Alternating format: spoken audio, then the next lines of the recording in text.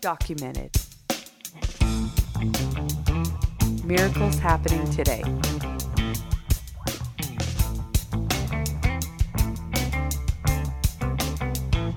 Hey, welcome back, Documented. We have a special guest today named Sharon Slaughterback, and I heard her testimony at a concert downtown. It was super powerful, and I just knew there was a lot more to it. And her and her husband go to the Prescott Church, and they are just an amazing couple. They're always so vibrant, full of life. You can tell God has touched them.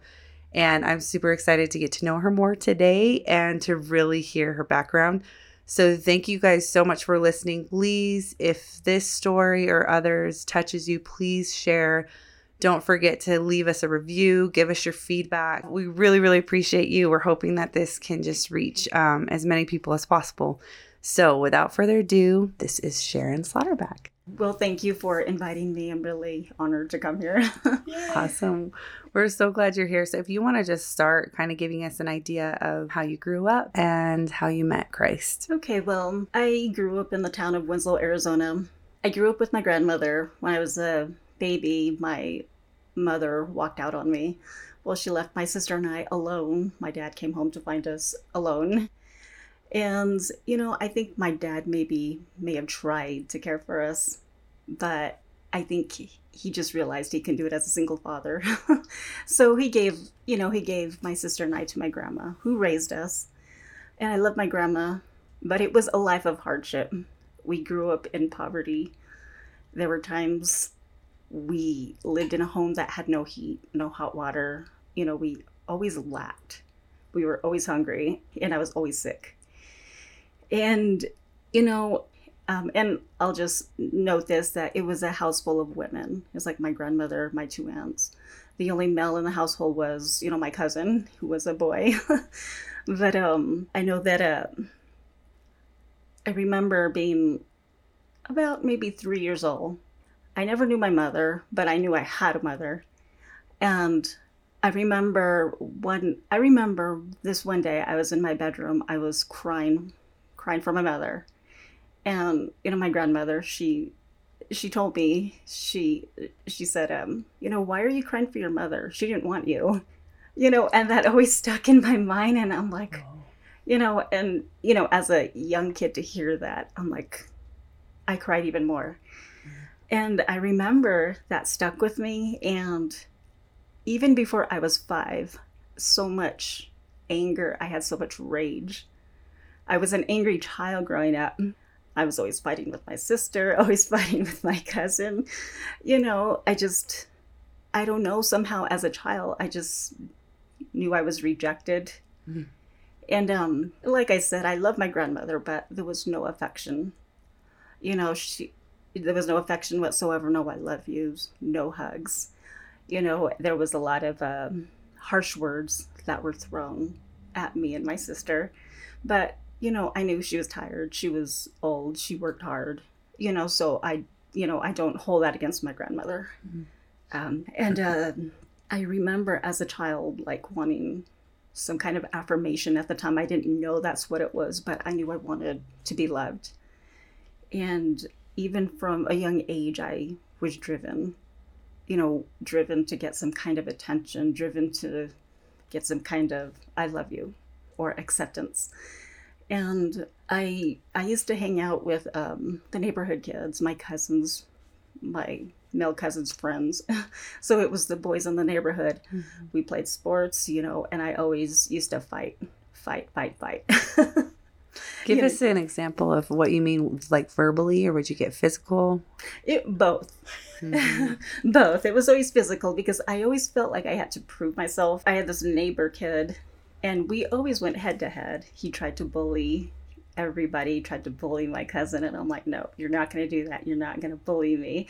And we would fight. We would fight in the alley. I'd come home, a little hurt, but he'd also go home with a bloody nose. Should have seen the other guy. Yeah. And through school, though, I remember as a kid in school, I was so shy. And it was because I got ridiculed, and I didn't realize it until later that I had a lot of ridicule from my family. They didn't mean harm by it, but when you get teased so much, you just become self-conscious about everything you do, everything you say. And sometimes the teacher at school didn't make it any better. So I would clam up, and I was so quiet. And for a while, they thought something was wrong with me, because I wouldn't talk. I was so shy in school. And so I had many doctor visits to try to figure out what was wrong with me.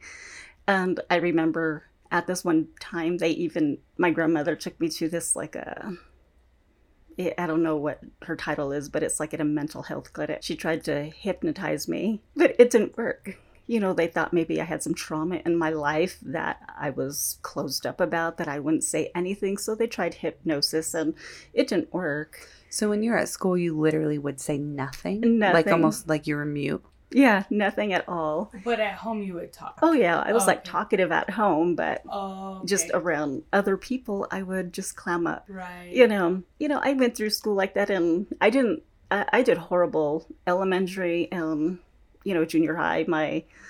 My school work was just way below par. And it wasn't until junior high that, I joined track. And it was there that I gained confidence because I realized I could do something, and I was really good at running. I was like one of the top runners, and I gained confidence through that sport.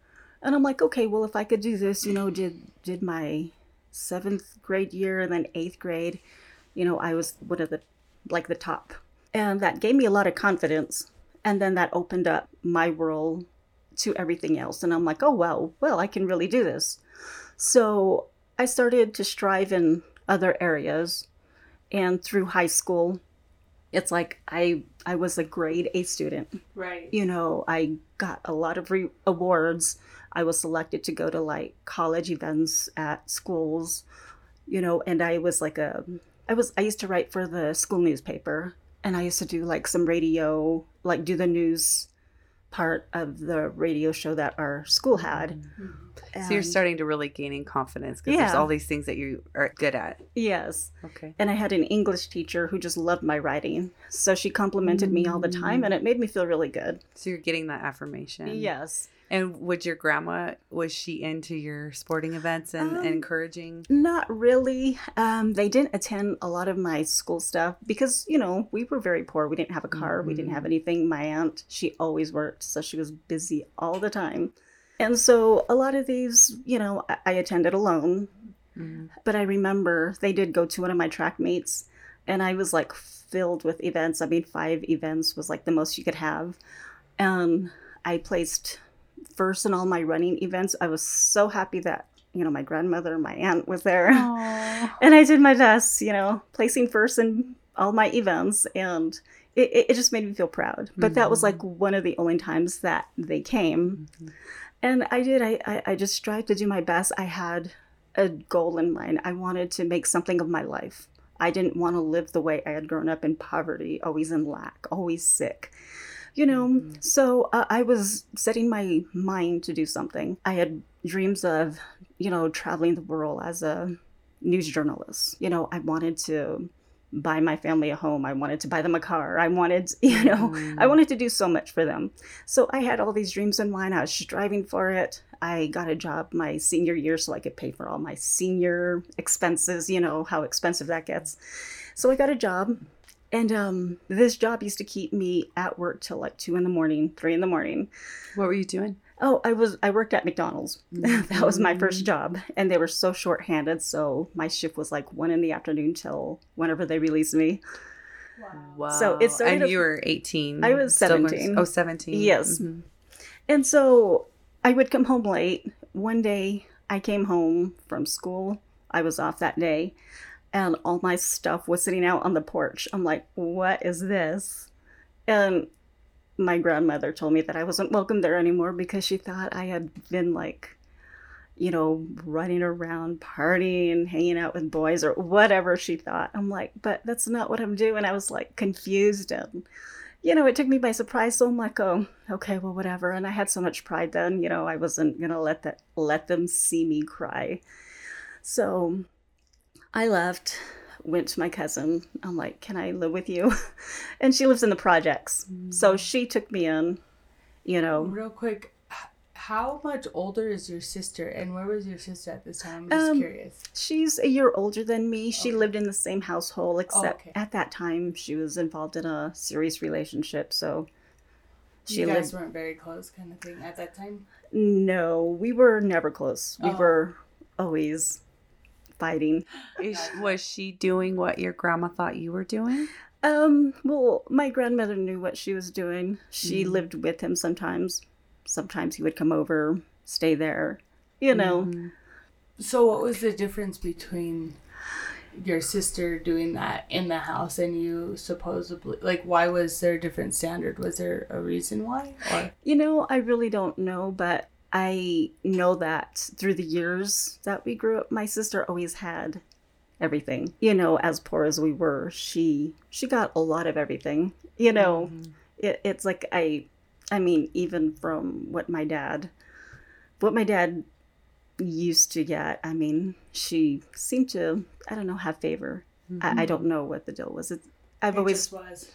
That was. Yeah, I just felt like the black sheep. I felt like the black sheep of the family. Can you tell me a little bit more about that day when you came home? You had just come home from school? Yes. Did she have a conversation with you? No, I walked up and I saw my stuff sitting there. I'm like, what's this? You know, I thought, what's this?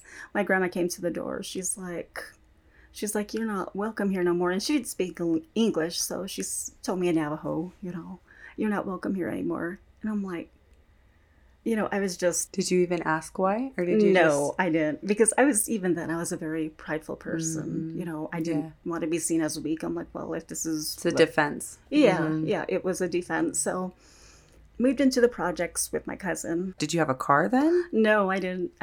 I walked to my cousin's house and she picked up my stuff for me. Wow. So I continued working, continued going to the school with the added responsibility of, you know, babysitting her kids. So my schedule was quite full. My grades started dropping because I continued to work as long as I did. Wow. And I was So did you make this agreement with your cousin that you'd watch her kids if you stayed there? Or how did that work? Well, it was just a given. An unsaid. Okay. So I would wake up early, drop her kids off with their grandmother. Then I'd go home, get ready, go to school. As soon as school let out, I would go to work and work into the wee hours, come home, do it all over again. It wasn't long after that I met, at the time, he was my ex-husband. He also worked at McDonald's, moved from Albuquerque. And what drew me to him was just the attention. You know, I really didn't think anything. But when he started to give me attention and be a little flirtatious toward me, you know, that kind of sparked something in me because I had wanted that kind of attention, you know. And so we started, you know, seeing each other, and not too long, you know, we got involved in a serious relationship. He was involved in the gang lifestyle, you know, which I always was not very fond of, but I quickly got drawn into it as well. It's like I changed the way I dressed, changed the way I behaved, conducted myself. Well, during that summer that we met, which would have been after my senior year, a lot of things became heated with two rival gangs, one being theirs. And it was just really, it was different for me. And in the midst of that, I remember... There's a story here. Just give it to us. There was just a lot of hatred between the two. What were the two gangs? I don't really want to state their names. Oh, okay, that's fine. Because, you know... They still exist. They still exist. Okay. But the colors being blue and red. Right. We won't say what side you were on. That's funny. Yeah, so, you know, and being his girlfriend, it's like I was also caught up in it. Right. But in the midst of that, it's like one of his friends, which is part of the same gang, started, you know, there was a conflict between them over money, drugs, whatever. And he started threatening me for it. You know, he threatened to rape me, threatened to hurt me. Wow. So I began carrying a gun. He gave me a gun. So I was always packed. Wherever I went, you know, I would walk to work early, walk home at night, sometimes alone. And you just never knew where he would be. And he was dangerous. He was crazy, you know. And so I would carry a gun with me all the time, everywhere I went, because sometimes I was walking early morning, late night, you know, just fearing that this guy was going to hurt me. And I was always looking over my shoulder just to make sure he wasn't watching or lurking from some dark corner. But, you know, this person was like a really crazy person. And, you know, I found out years later that because, you know, he was chasing someone with an arrow, he actually impaled himself and died. Oh, wow. Yeah, so it was bound to happen sometime. But anyway, and, you know, I think I mentioned that things were really heated that summer. And one thing that did happen, it's like, you know, at that time, my boyfriend and I, we were walking and we saw like a carload of the rival gang. They spotted us walking. They went around the block and were like, he's like, get ready to run. So we saw him coming down the street and we started running. And they chased us up into, you know, this motel room where we were staying. You know, we ran up the stairs, shut the curtains, locked the door, and laid on the floor. It started really getting intense. And then when I started hanging around with it's like there were brawls in the parking lots. You know, there were like car chases. It's like going after somebody. And I'm like, do I really want to be a part of this? You know, because I had never before had gotten in trouble. So that was really... It was, you know, kind of exciting, but at the same time, I'm like, I don't want to live this life. So I did become pregnant.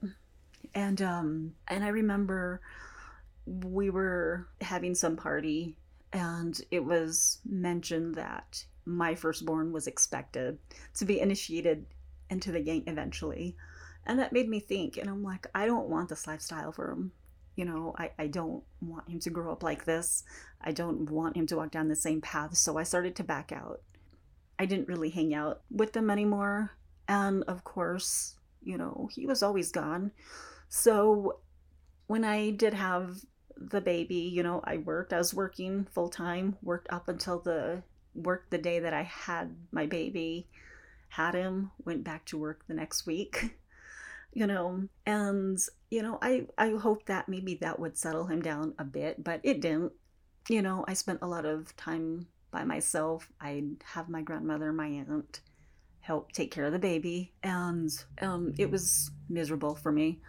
So not too long after that, I became pregnant again. And remembering my first experience, it's like, you know, you need that support, that comfort from the father of the child, which I didn't get. I didn't want to go through another pregnancy alone.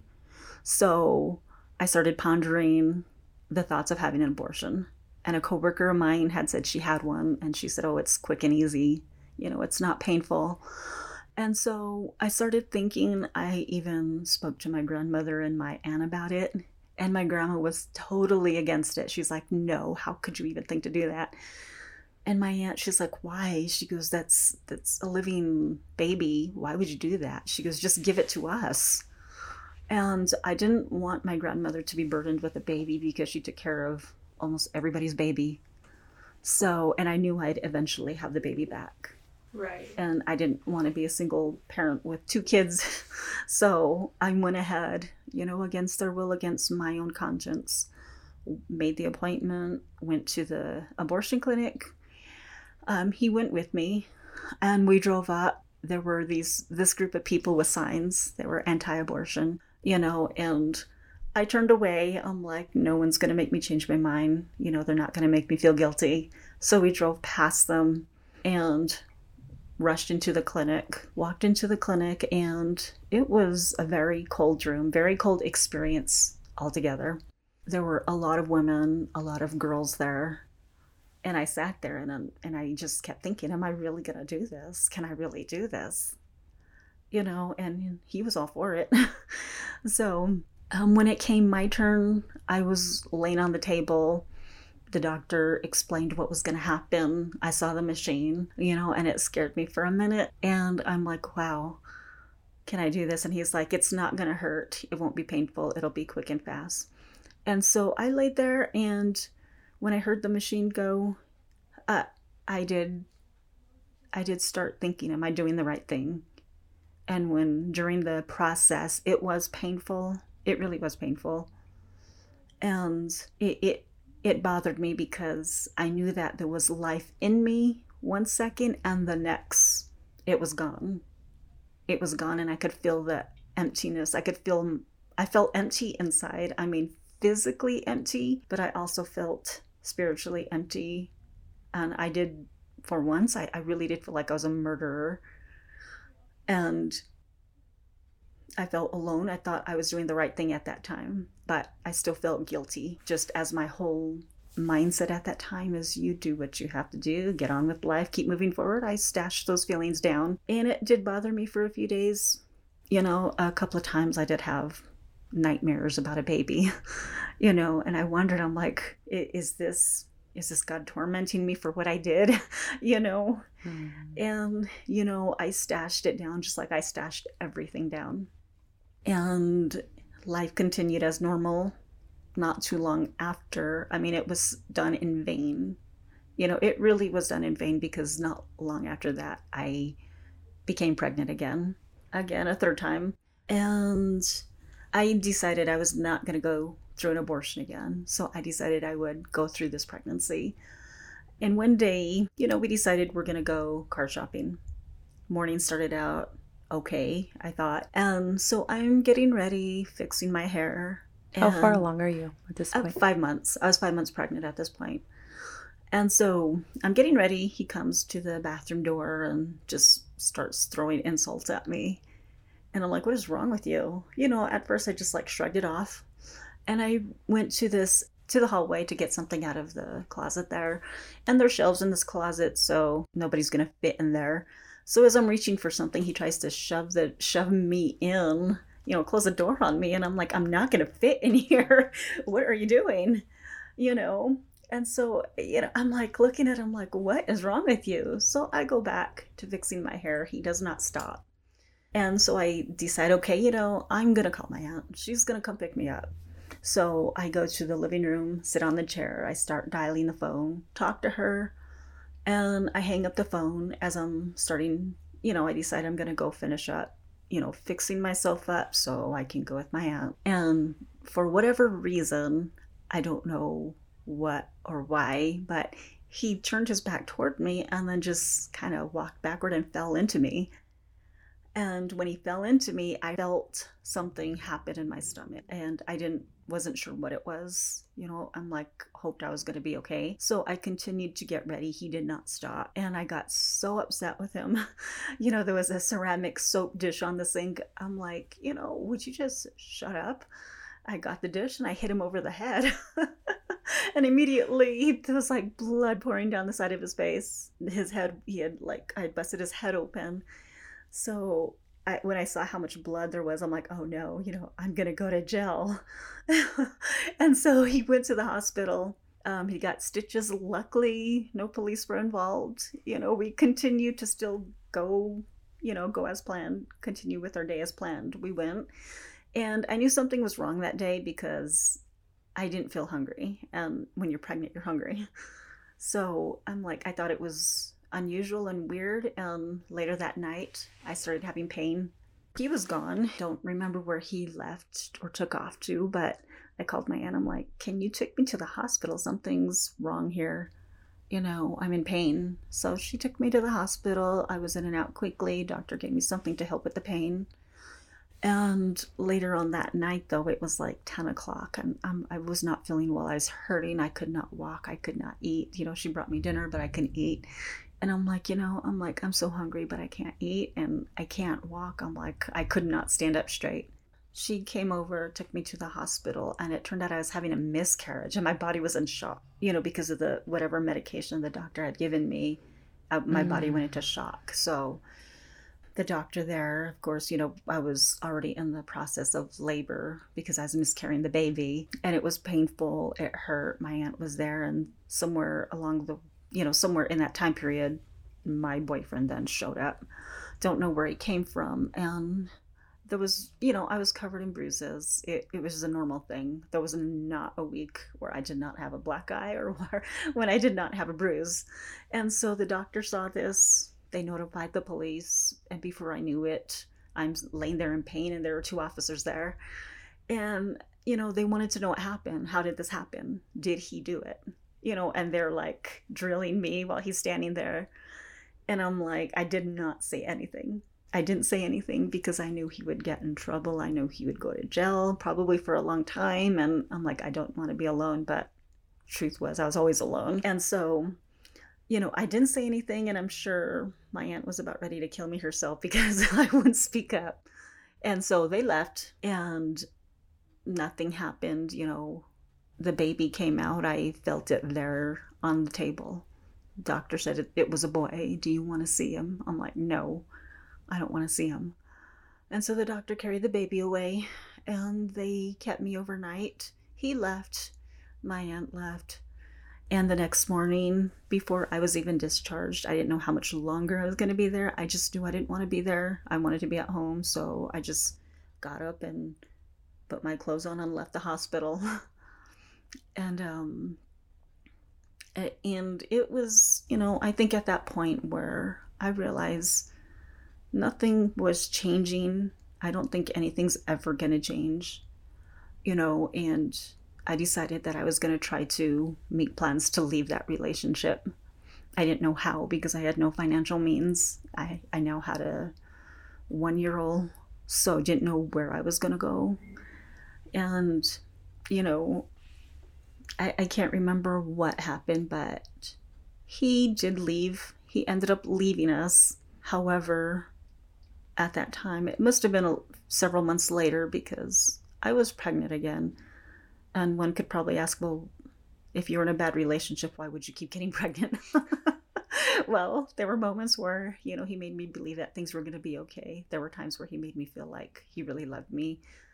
And that would last for just a little bit before he was gone again. And anyway, this time around, I was maybe 6 months pregnant. And I just made the decision, I don't want to live this way. He got a girlfriend, and so I'm like, he moved out, had a girlfriend. And so when he walked out, it was quite a change, especially for, I think he was 1.5, about that time. So I would sit there with him at night and console him because he'd be crying for his dad. And the thing I didn't know at that time, though, was he'd be outside the window watching.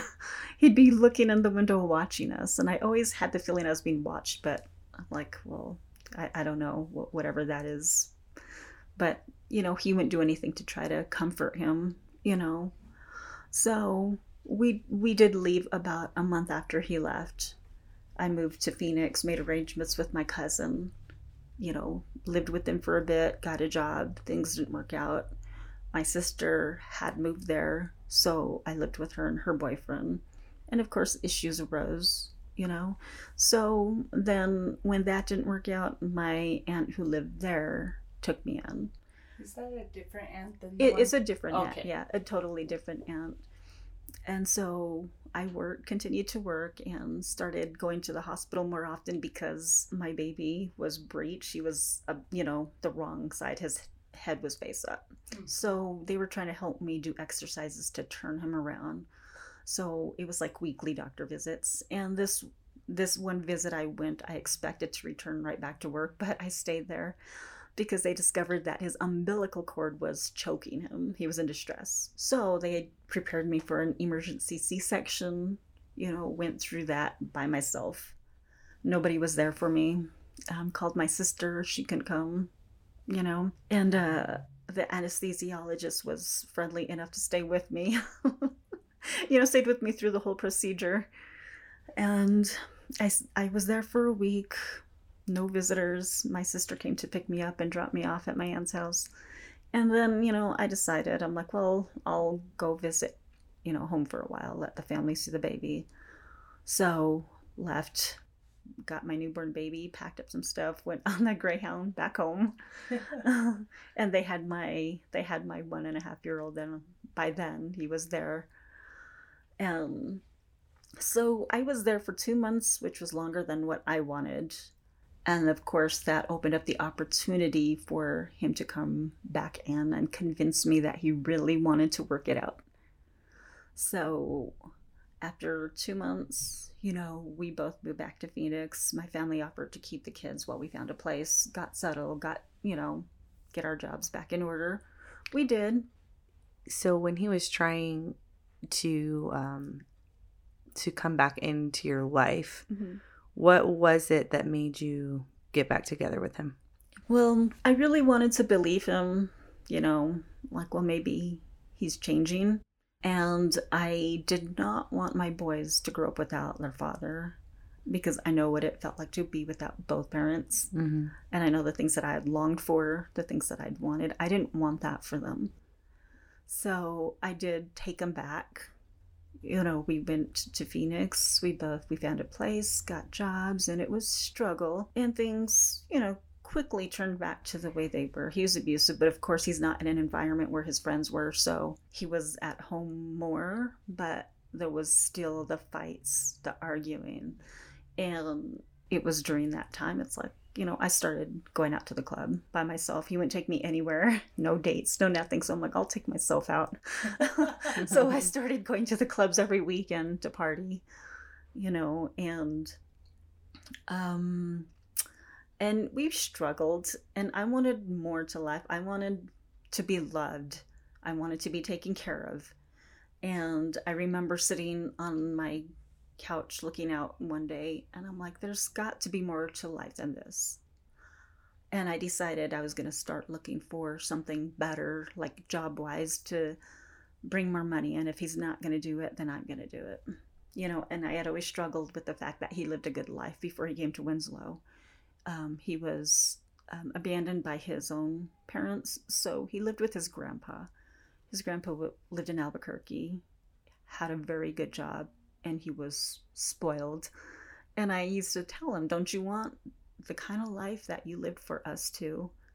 But it was to no avail. So I began looking through the classified ads for jobs, and I'm like, what job could I do that, would give me fast money?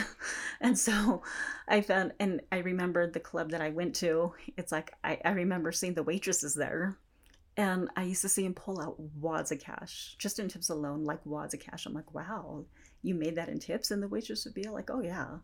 So I'm like, well, maybe I could do that. So I went to apply, and called up the job, and the owner's like, yeah, you can come in this day for an interview, wear a dress or a skirt. And I'm like, okay. The interview basically was, stand in front of me, turn around, okay, you'll do, now go get your liquor license. And that was it. And I thank God that the 2 times that I attempted to get that liquor license, that it just never happened. I don't know what, I just could never find the place, and I'm glad that it didn't happen. But then it also opened the door to, well, maybe I could work in a strip club. But the more I thought about it, I'm like, I can't bring myself to do that.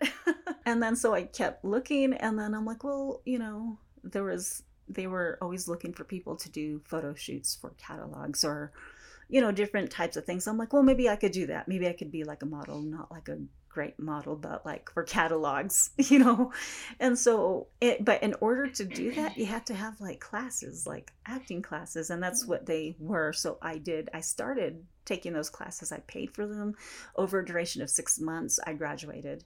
And before I graduated, I had already had like 2 jobs landed. Well, one was for a commercial, one was for an audition for a movie, and the other, I was like going to New York to audition for sitcoms.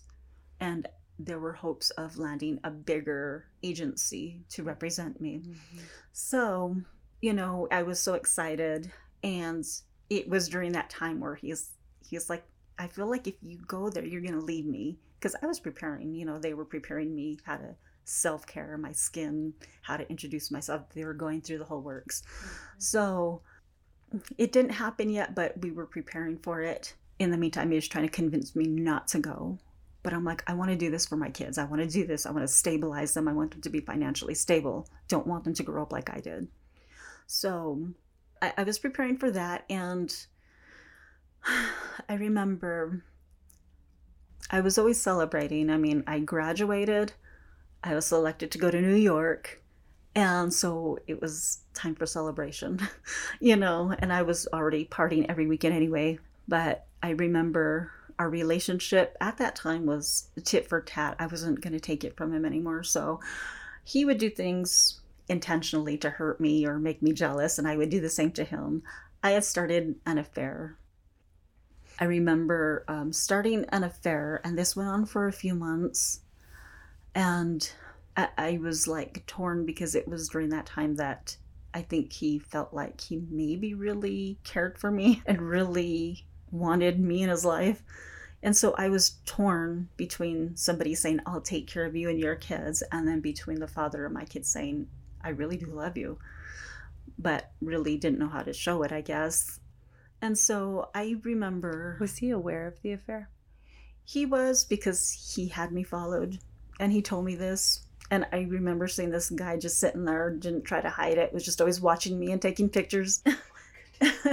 Oh, dear. So he had me followed all the time. Mm-hmm.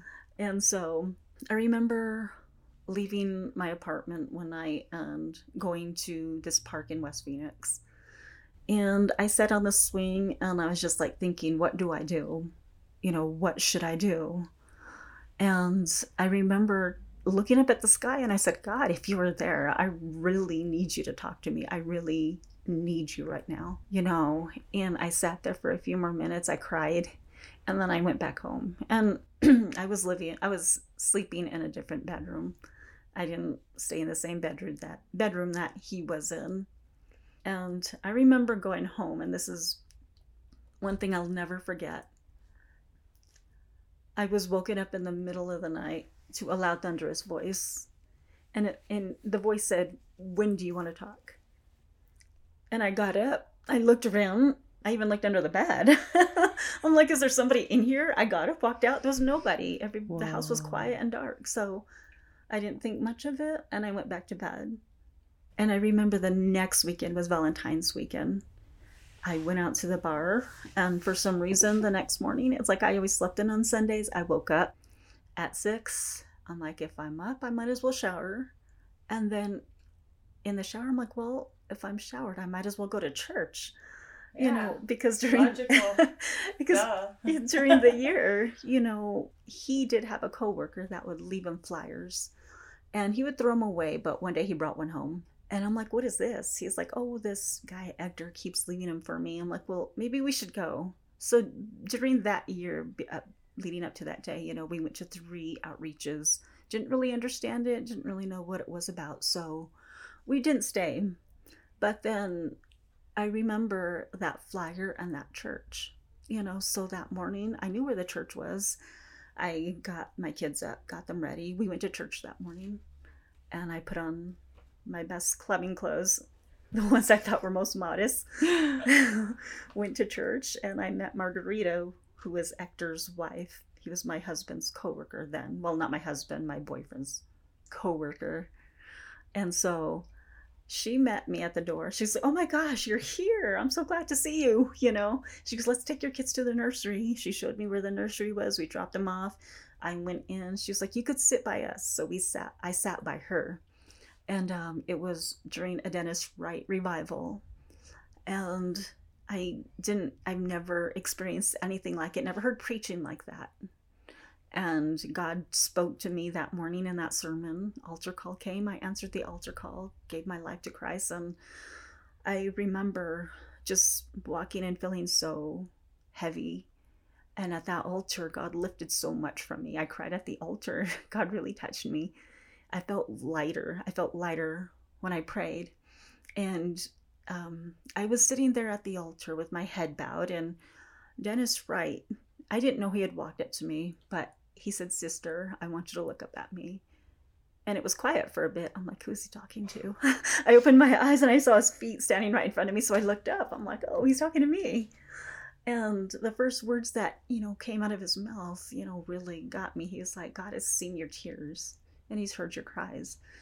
And I don't remember the rest of the word, but, it's like I felt like I was won over then. I'm like, he spoke to me. I was so excited, happy.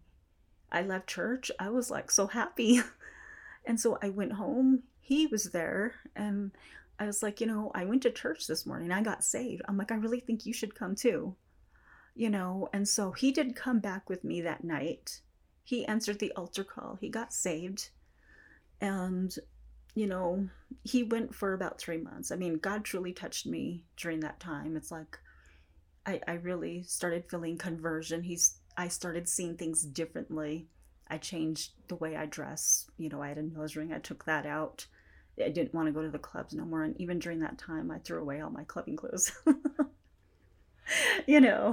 And so we weren't married. And I told them, this is even after I got saved, but I was still learning. And I told him, I'm like, are you going to marry me? Because if you're not going to marry me, I'm like, we've been together 5 years. And at that time we found out I was pregnant again. I'm like, we're on our 3rd child. I'm like, if you're not going to marry me, let me know. I'm going to have an abortion and I'm out of here, and I guess that convinced him enough. So he went out, bought a ring. We planned a quick wedding. We got married. And I thought things would change, but they didn't. And it was during that time I got saved that God really opened my eyes. And that was the last 3 years of my marriage to him, first and last 3 years, because God started unraveling a bunch of things. And one sermon in particular, Pastor Zeeble said, look to the people to your left and right. And I looked over to my husband, we were married then, my ex-husband.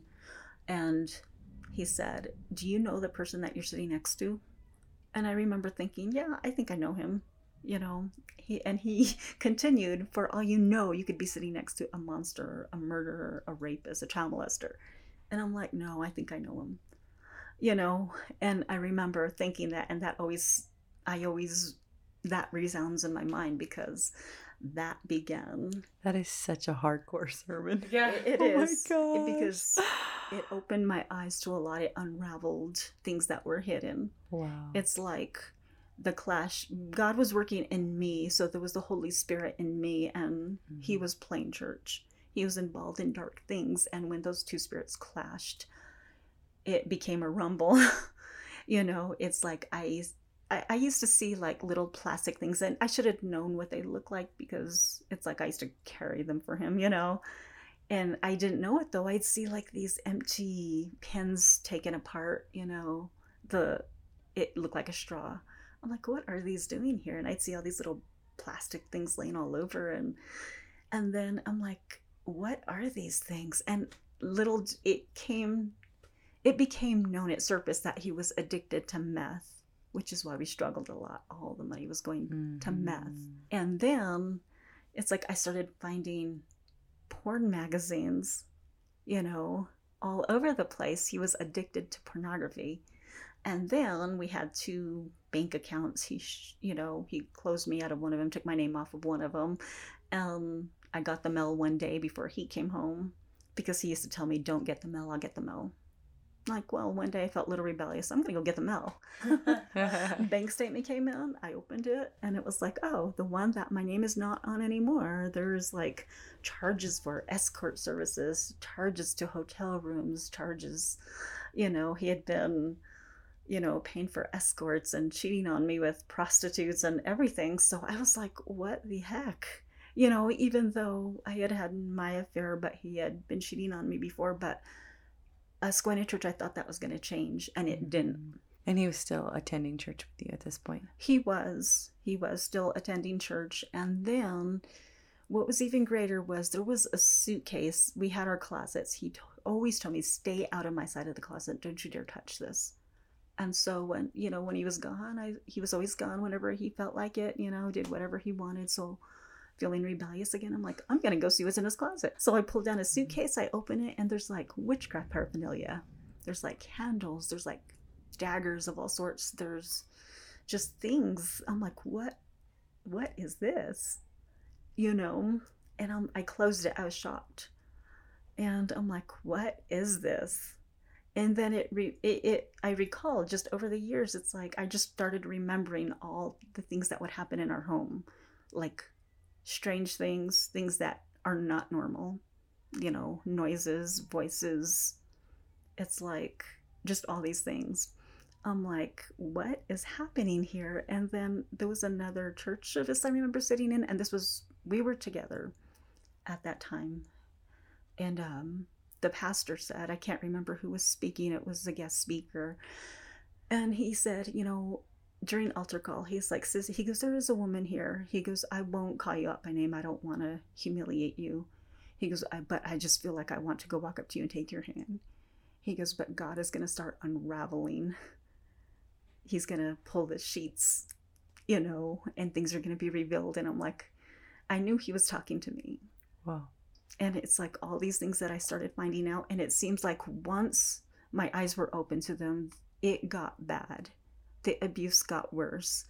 I mean, there were times just where out of nowhere. And by this time I had decided to stay home. I quit my job to stay at home because this was like after Celeste, time had passed. And then I was pregnant with Michaela. I had Michaela. So then I decided to stay home. So this is over a period of time. And just out of nowhere, he would just come up to me. I would be washing dishes or cooking or whatever, and just pull a knife on me. He would hold a knife to my chest. Or there were times where he would just hit me and start yelling at me. I'm like, what is your problem? What's going on? And I couldn't understand it. I didn't understand his rage or the violence. And there were moments where I swear I could see he would always pull me up to his face where I had to look at him. And there were times where I could see fire, like literally see fire in his eyes, and his face would change. Like I could see jagged teeth, like I was looking at the devil himself. And there was this one time where he said to me, he was like, I will break you. He had me on the ground in a hold, and I'm like, and he started pushing me around. I can't remember. Anything would set him off. And he said, I will break you. But I knew at that time, it wasn't just him talking to me. It was the devil talking to me, saying, I'm going to break you. And so that went on while I went to church. It's like I still went to church. He stopped going to church. He wasn't ready to surrender his life. The abuse continued. I went to church with bruises, black eyes. It was embarrassing, but people understood. And had it not been for my pastor at that time, he counseled me through it. And he always used to say, I'm on your side. But I didn't know what God wanted because I knew God honored marriage. I'm like, God, help my marriage. It's like I was really expecting God to heal my marriage and turn him around. But it just became more intense as every day passed. And I remember being mad at God one time. And I'm like, God, why are you allowing this to happen? I gave my life to you. Why are you allowing me to go through this? And I remember you mentioned earlier too that you used to be like really feisty and scrappy. I did. After salvation, God kind of removed that, but it almost made you more vulnerable. Yes, it did. That was a fight and I used to cry in anger because I knew that it wasn't in me anymore. God took that fight out of me because I was a fighter. I would not let anybody push me around, especially not him. So I would fight. And when I got saved, God took that from me. So when he started pushing me around, I would cry in anger because I knew I couldn't do it anymore. It wasn't right. Didn't want my kids to see that lifestyle. And so I would cry, and it was frustrating. I felt like it was a hit at my pride. Yeah. So, and it was humiliating the way he did it because sometimes he'd do it publicly. Oh my God. And so one night I was mad at God, and I would pray every night before I'd go to bed. And I'm like, so it's like Michaela was a baby. She was sleeping next to me. I went to bed. I'm like, I am not going to pray tonight. I am mad. I was shaking my fist at God. I'm mad at you. And I laid down to go to bed, and I hadn't slept. Like I had not slept peacefully, hardly slept for a while. And so that night, I remember I heard a voice, get up and pray. And I'm like, no. He's like, get up and pray now. And it sounded urgent. So I'm like, okay, fine. Reluctantly, I got up, kneeled at my bed, and I prayed. And to my amazement, I felt better after I went to bed. And for the first night in a while, I slept peacefully. And he confessed later that night he heard voices. He became possessed or was in a trance. He heard voices tell him, kill her. Oh my God. Kill her. And we used to keep a gun. He used to keep a gun under one of the side tables. And that night he confessed to me that he took the gun out. And I was laying on my stomach. I was sleeping on my stomach. My daughter's in her carrier next to the bed. And I'm sleeping. So he's like sitting on me and I did not feel it. And he's got a gun pointed to the back of my head saying, and he's listening to voices saying, kill her.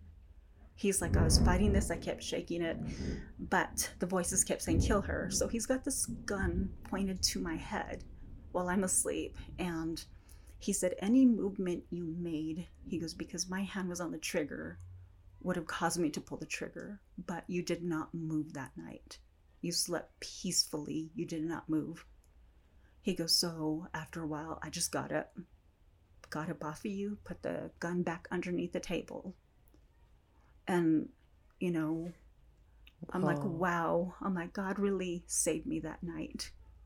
I could have went to bed mad and stepped into eternity and never would have known it. You know. And what was happening in the spiritual realm? You know what I mean? Yeah. And you obeyed even though you're mad. Yes. Oh my gosh. Wow. Yes. No, things didn't get any better, and I found out that he was involved in witchcraft, and I can't remember. I mean, I found the paraphernalia, but it just became, it's like God gave me that wisdom to understand what it was. Yeah, God exposes, he always yes, yeah. He exposed it, and I remember I prayed all the time. I prayed all the time in my home, and, you know, things would happen. Things would happen. I didn't understand it then, but as I got saved, it's like I began to understand. God gave me that understanding of what it was.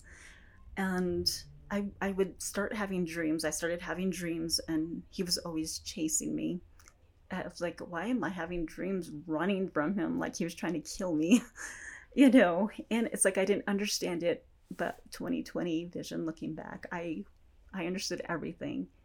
And I wanted to believe that he loved me, but he was involved in witchcraft. And I found out later that he was a warlock. He is a warlock, and his mother practices witchcraft, and they both did not like me.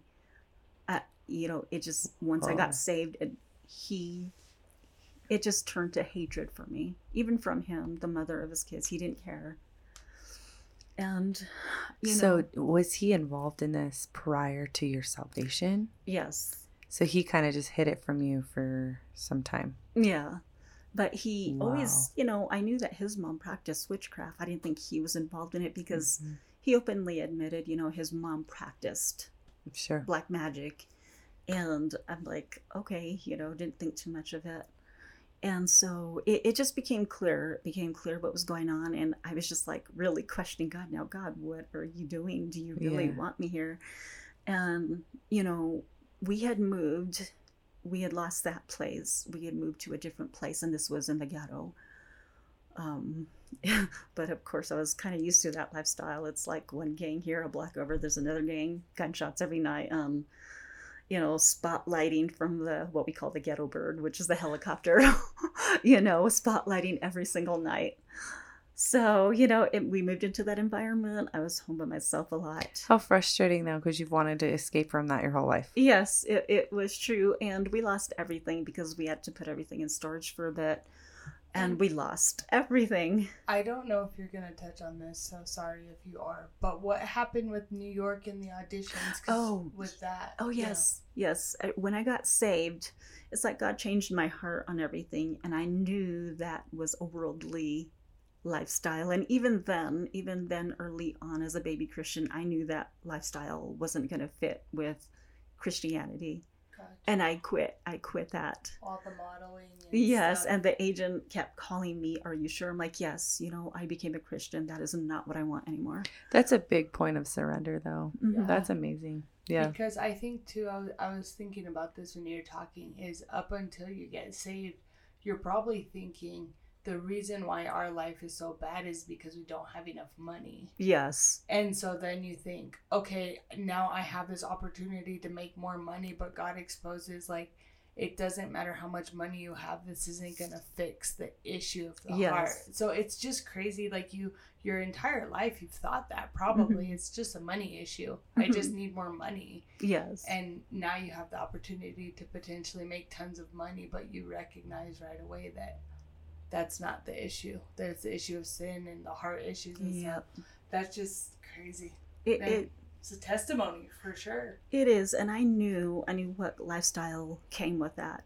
It's like I knew there's drugs. You know, the love of money takes you into different roles that you don't want to be a part of. Yeah. So it's like God really he changed me radically, and I knew that that's not what I wanted, even when I got saved in the first couple of months, and I walked away from that. Didn't do any of the jobs, didn't go for the audition. And people were like, what? You're crazy. Why would you do that? You know, these were people outside the church. They didn't understand. I'm like, no, that's not what I want. Yeah. So you guys are struggling still. And you said your stuff was in storage. You lost it all. Yes. And this is in the midst of you finding out he's a warlock and all this stuff. Yes. All right. So you're in the ghetto neighborhood, the helicopter ghetto bird every night. Yes, I haven't heard that in a long time. And are you thinking you just need to you're just still trying to believe God for him to turn him around? I did. And I was always seeking counsel from my pastor. And, you know, he would tell me, you know, God honors marriage. And it's not like he wanted me to stay there, but, you know, and I remembered the words he said. It's like, I don't want to do this. I hate him so much right now, but I'm going to wash his clothes. I'm going to cook what food there is because God honors marriage. And most times he wouldn't come home to eat anyway. But I did. I really tried my best. And then, you know, at this one day, he did go to church with me. He would go every now and then. But when I came to church with bruises and everything, he got called out in the middle of service one day. Pastor was like, and if you think that beating a woman makes you tough, he didn't say it direct, he didn't say his name, but he said, if you think that beating a woman is tough, meet me outside after church and I'll show you what a real man is. And he got so mad. He didn't come back after that. But there came this day though. We went home from church. There was an argument that started on the way home, continued at home. I sat on the couch, and behind me was the big window, which had to be held shut by a pipe because there was no lock on the window. And in the neighborhood we lived in, yes, we needed to be secure. So, you know, and I grabbed that in my defense because he came toward me, you know, he came at me. I grabbed the pipe and I held it in my defense, and he took it from me and he hit me. He kept hitting me with the pipe. And, you know, I sent the kids upstairs, you know, and I remember looking over at the kids, and this is what had been seared into my mind. From that moment forward, I looked up. We lived in a townhome. The kids were up on the stairs. They were screaming and crying. There was fear in their eyes. I could see the fear in their eyes. And Stephen, the oldest, he's like trying to shelter them, cover them while he's crying too. And, you know, that really broke my heart. I didn't want them to see any more of it. And I think I was done by that time. You know, I couldn't walk. So I stayed downstairs. Me and the kids slept downstairs, and Stephen took care of me, kept bringing me ice packs to put on my legs. And I remember I could not sleep that night, and I cried. I'm like, God, surely this cannot be what you want for me. And my pastor had said before too, God doesn't want you to be somebody's punching bag or doormat, you know, but I didn't know if it was okay to leave. So that night I made up my mind. It's like, God, if this is not where you want me to be, take me out of here. Take me away from this man. And, you know, I cried myself to sleep that night. Lo and behold, at 3:30 in the morning, my aunt from Winslow showed up with my sister. Apparently they had come into town to check on one of my cousins who lived there. They were concerned about her, but they needed a place to sleep, so they came over. So they slept from 3:30 till the morning, got up. We did some things, you know, spent some time with them. And she saw how we were living. And Steven's birthday was going to be the following week. And she knew we lived horribly. So she's like, can we take the kids back, to visit with us for a week? We could celebrate Steven's birthday. And I'm like, sure. And I'm like, can I come too? And their expression was like, we really don't want you to, but I didn't care. I don't care if you don't like me that much. I don't care if you don't want me to. I just want to get out of here. So I jumped on the opportunity and he was there. So I packed up our stuff for a week. We went, stayed there. A week went by. I'm like, I'm not coming back. I'm not going back. He called and he's like, when are you coming back? I'm like, I'm not. I'm staying here. And he's like, you better come back. He goes, what's waiting for you? I'm like, yeah, I'm not going back. And so I made up my mind. I'm staying here. I will do what I have to do. What did he mean by, what's waiting for you? Like he knew be mad at you? A beating. He knew that. I knew he was saying there's a beating waiting for you when you get back. So you felt like he had that much control over you? He did. He had a lot of control, and he used violence. And he took every resource away from me, like no phone, no car, no money. I was always left with nothing, and I had to scrap or ask for help to feed the kids or get places, And most times there was like a couple of the women that, I had made friends with in the Phoenix church, and they would help me out sometimes. So God still kind of provided for us through other people when he took everything away. Mm-hmm. And so 2 weeks after being at my aunt's, they really didn't want me there. At this time, I had moved into a different house, but, there's still a little bit of tension there, Mm-hmm. And so they didn't really want me there, but I didn't care. I just knew I didn't want to be there and I had nowhere to go. So 2 weeks later, I convinced her to take me back to Phoenix to pick up what we could.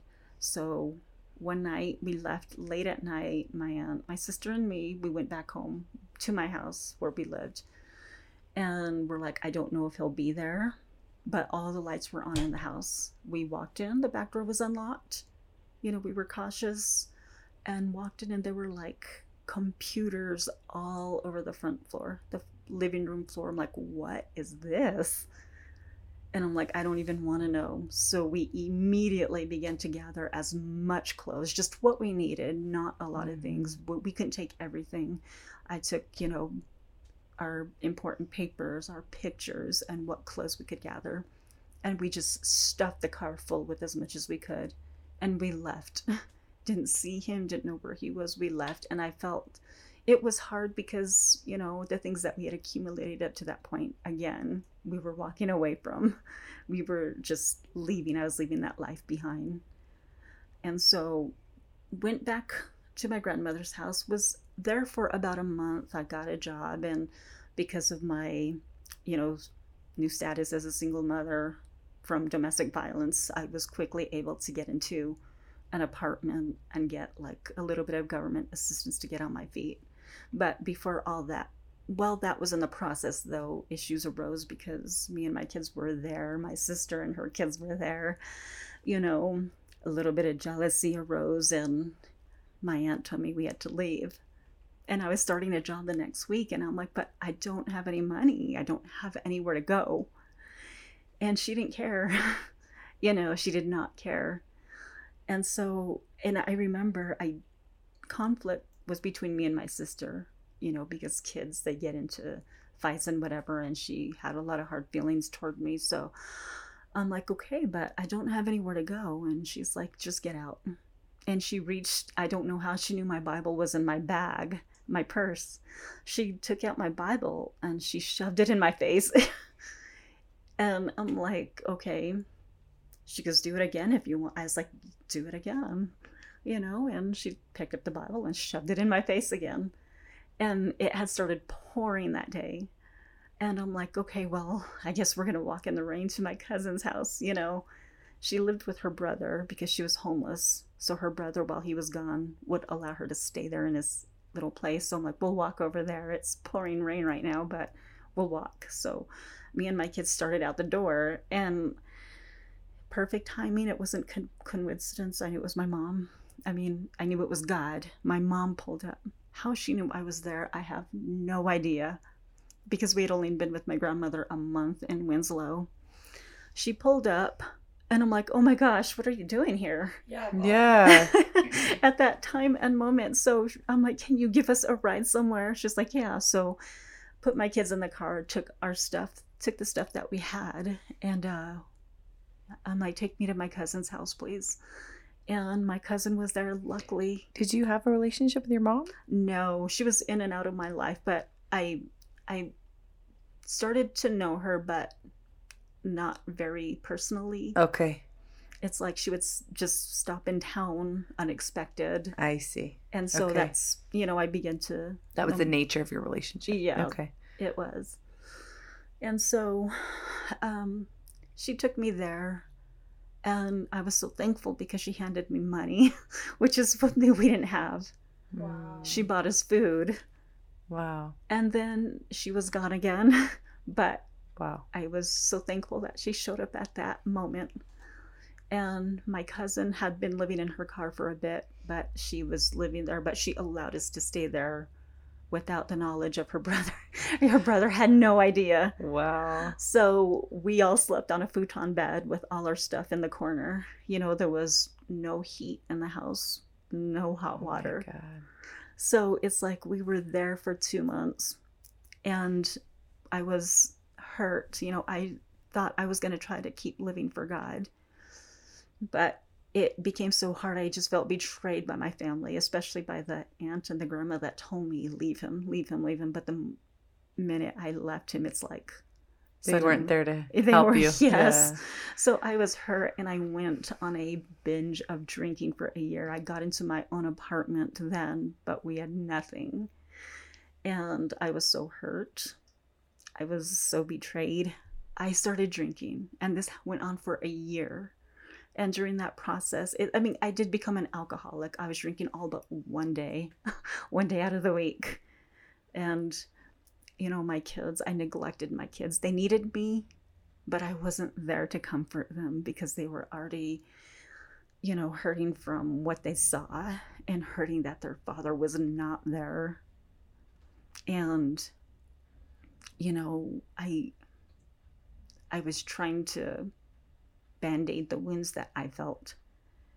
And this went on for a year, and during that time I almost lost my kids.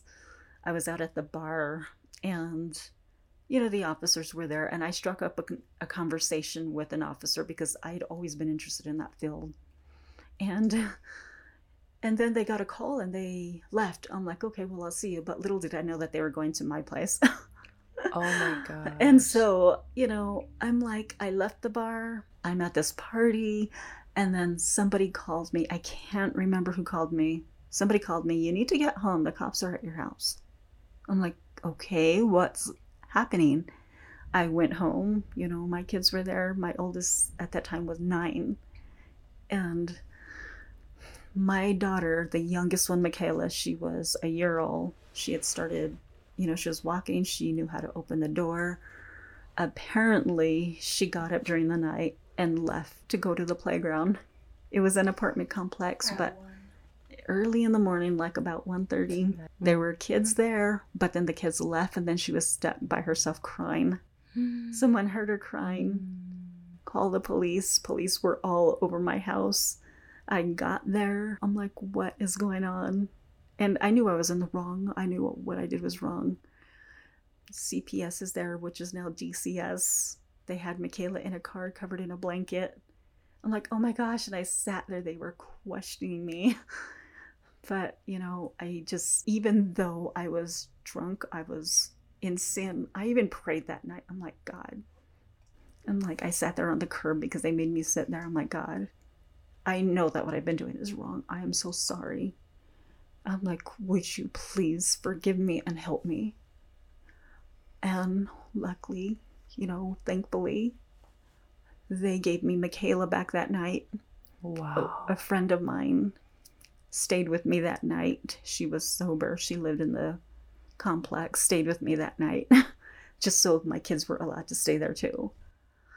And so I'm like, that really, that took a whole turn of things. And I'm like, I can't do this. This is scary. And I thought I was going to lose them. There was a case opened with DCS, and I really got to stop. And then it hit me, it's like, I'm like, I wish we had a church here. And I just got so caught up in Victory Chapel, because that was the name of the church in Phoenix, Victory Chapel. But I forgot it's also the Potter's House. And for the whole year that I had been there, it's like I had passed it many times, but it never clicked in my head. And then I'm like, oh, yeah, duh, we have a Potter's House. So oh my gosh, what a trip. I showed up at church one morning, and, Hoyt Hutchinson was a pastor then. I started attending church there, and he was there for 2 months before the pastors changed. Adrian and Emily Martinez came into town, and they took over the church. And before they had come, I remember saying, I need a friend. I just need a friend. And so they came, Emily and I hit it off. We clicked, we became friends instantly. And I got saved again. I started attending church faithfully. And after some time passed, they let my pastor know that I was there. By that time he had been launched up to South Africa. So wow. Gary Marsh had taken over at that time. So time passed, got involved in ministry. God began healing the wounds that I had, saved me from alcohol. I walked up to Pastor Martinez, and I'm like, I don't want to be this way.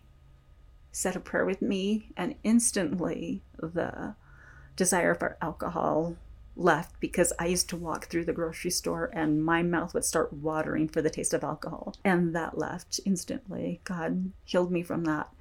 And so I became involved in ministry. First it started out with, I think it was just singing on the platform, and then other things, they started getting other things going, did drama, got involved in outreach. We traveled to other places to outreach, and I'm like, wow, this is really great. This is cool. And so, my kids came along, we cleaned the church, did nursery. Emily and I did like Sunday school, we did gel ministry. We did like a whole array of things.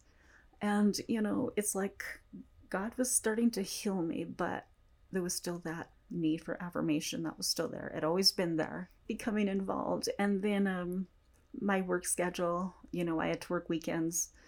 So I had to find babysitters for my kids. Didn't really have it. And my grandma would welcome them, even after being kicked out, just bring them over. My sister was like, no, absolutely not. She goes, we'll have, one of my other family members go and watch him, who was a male, and so I'm like, okay, and things happened.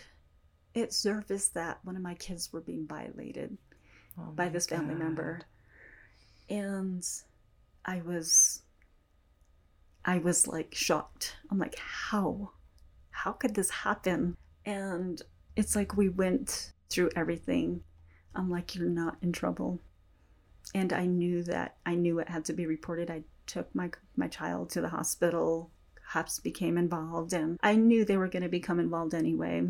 And I was like, oh no, what's going to happen now? Because at that time, at least my family was willing to watch my kids for a few hours, while I worked. But at that time, I knew I was going to lose the support, because my family member was from that household. So I'm like, oh my gosh, this is going to start a whole array of things. And they're going to be mad at me. They're not going to want to help me. And which is what happened. But I'm like, I don't care. My child's going to know that I am standing up. Yes. And I'm going to be here. I'm going to defend my child. I don't care, and it did happen. No sooner after that, investigation opened, and they were mad at me. So thankfully, Emily helped with that. We worked out something. So we went through that process. It was hard. It was really hard. But I'm just thanking God that things had changed for me as far as my salvation goes, because I wouldn't have made it through that moment without God and without support. And when it came down to the trial, it was so hard. My kids had to go onto the stand, and it was hurtful. And I got to sit in the courtroom the whole time. There were many times I wanted to jump over the little wall right there that separated the attorneys from the gallery and just beat the defense attorney. I was so angry at how my kids were being questioned, you know, and they were small. They were so small, and I was so angry. But after a week, it was dismissed because, you know, It my was child dismissed? it was dismissed. Charges were dismissed because my young child could not give an exact date. And because it was without, they couldn't prove that with a reasonable doubt. Without a reasonable doubt. Without a reasonable doubt my that it was God. dismissed. And, you know, they thought they had victory. Oh, we knew you were lying all along. You told your kids to lie. I'm like, no, because Oh, God. you know, how the whole thing surfaced was one of my kids went to my pastor and told him, and my pastor called me in. They have something to tell you. Oh, God. And so that's it, you know, it was hard. It was hard. I was, you know, after that, we're like, okay, whatever. Family still doesn't accept us. So whatever, life goes on. I was hurt, and it hurt even more to see that they dismissed all the witnesses because they keep the witnesses in a separate room. We were leaving, all the witnesses were coming out of the room. So my family members, they were coming out to testify against me because when I had to testify, they were trying to really drag me through the dirt, make me look like a very bad, promiscuous mother, you know, and that it was my fault that this happened, you know. And so out of the same room with their witnesses was their father. And I'm like, what on earth? Why? How could you do that? Testify against your own child? You know, I was filled with rage, you know, but like I said, if it weren't for Emily and with God's help, he strengthened me through that time. I was able to go through and just continue living life. And not too long after that, it's like I can't remember why, but I needed help watching kids. I needed help. Nobody else could, so I became desperate. I asked him, could you just come and watch them on the weekends only? It's like, I leave at this time, could you watch them? So he was like, sure. So as soon as he walked in, I'd walk out. When I came home, he walked out. But this one day he sat there, and I'm like, aren't you gonna leave? And just, he sat there, and he's like, out of the blue, he's like, my mom is doing witchcraft and she's getting angry because she's losing her grip on you. Oh my gosh. Nothing else. And I'm like, oh, okay, well, you know, you can tell your mom to do whatever she wants because I serve a God who's more powerful. And he's like, and then he just stopped. He was silent for a minute. I'm like, are you going? And then he's like, I want to come home. I'm like, you don't have a home. And he started crying and said he was sorry. I'm like, you know, I've heard this many times before. I was like, I want to see change this time. I said, the ball's in your court. I want to see change first before I even tell you yes or even take you back. And so he left. 2 weeks. Within 2 weeks, he had a girlfriend, moved in with him and his mom. So I'm like, well, he's made his decision. So now I have my opportunity. I'm going to file a divorce. So we divorced, and there was no issue because he didn't show up. So I was granted the divorce, and I thank God Emily was with me through the whole process. You know, I was given full custody of the kids, which I've always had anyway. And it's like over the course of time, because I still had this need for affirmation, it's like all of my involvement in ministry, it just became about me. You know, I loved the attention. I loved the compliments. I liked the limelight. You know, so it's like I started to live for that, forgot that it was all about God and it became about me. And, you know, during that course of time, it's like Adrian and Emily were launched out to like Havasu. It was like Havasu first. And then it's that's like hard. It was. And I became really busy with ministry, became too busy to pray, became too busy to read my Bible. It was all about me, and I backslid. I walked away from God. I'm like, well, I'm going to do my own thing, you know, and it was like another taste of success, you know, that I felt like I was feeling. And it was a wrong way to look at it, you know. Instead of making it about God, I was making it about me.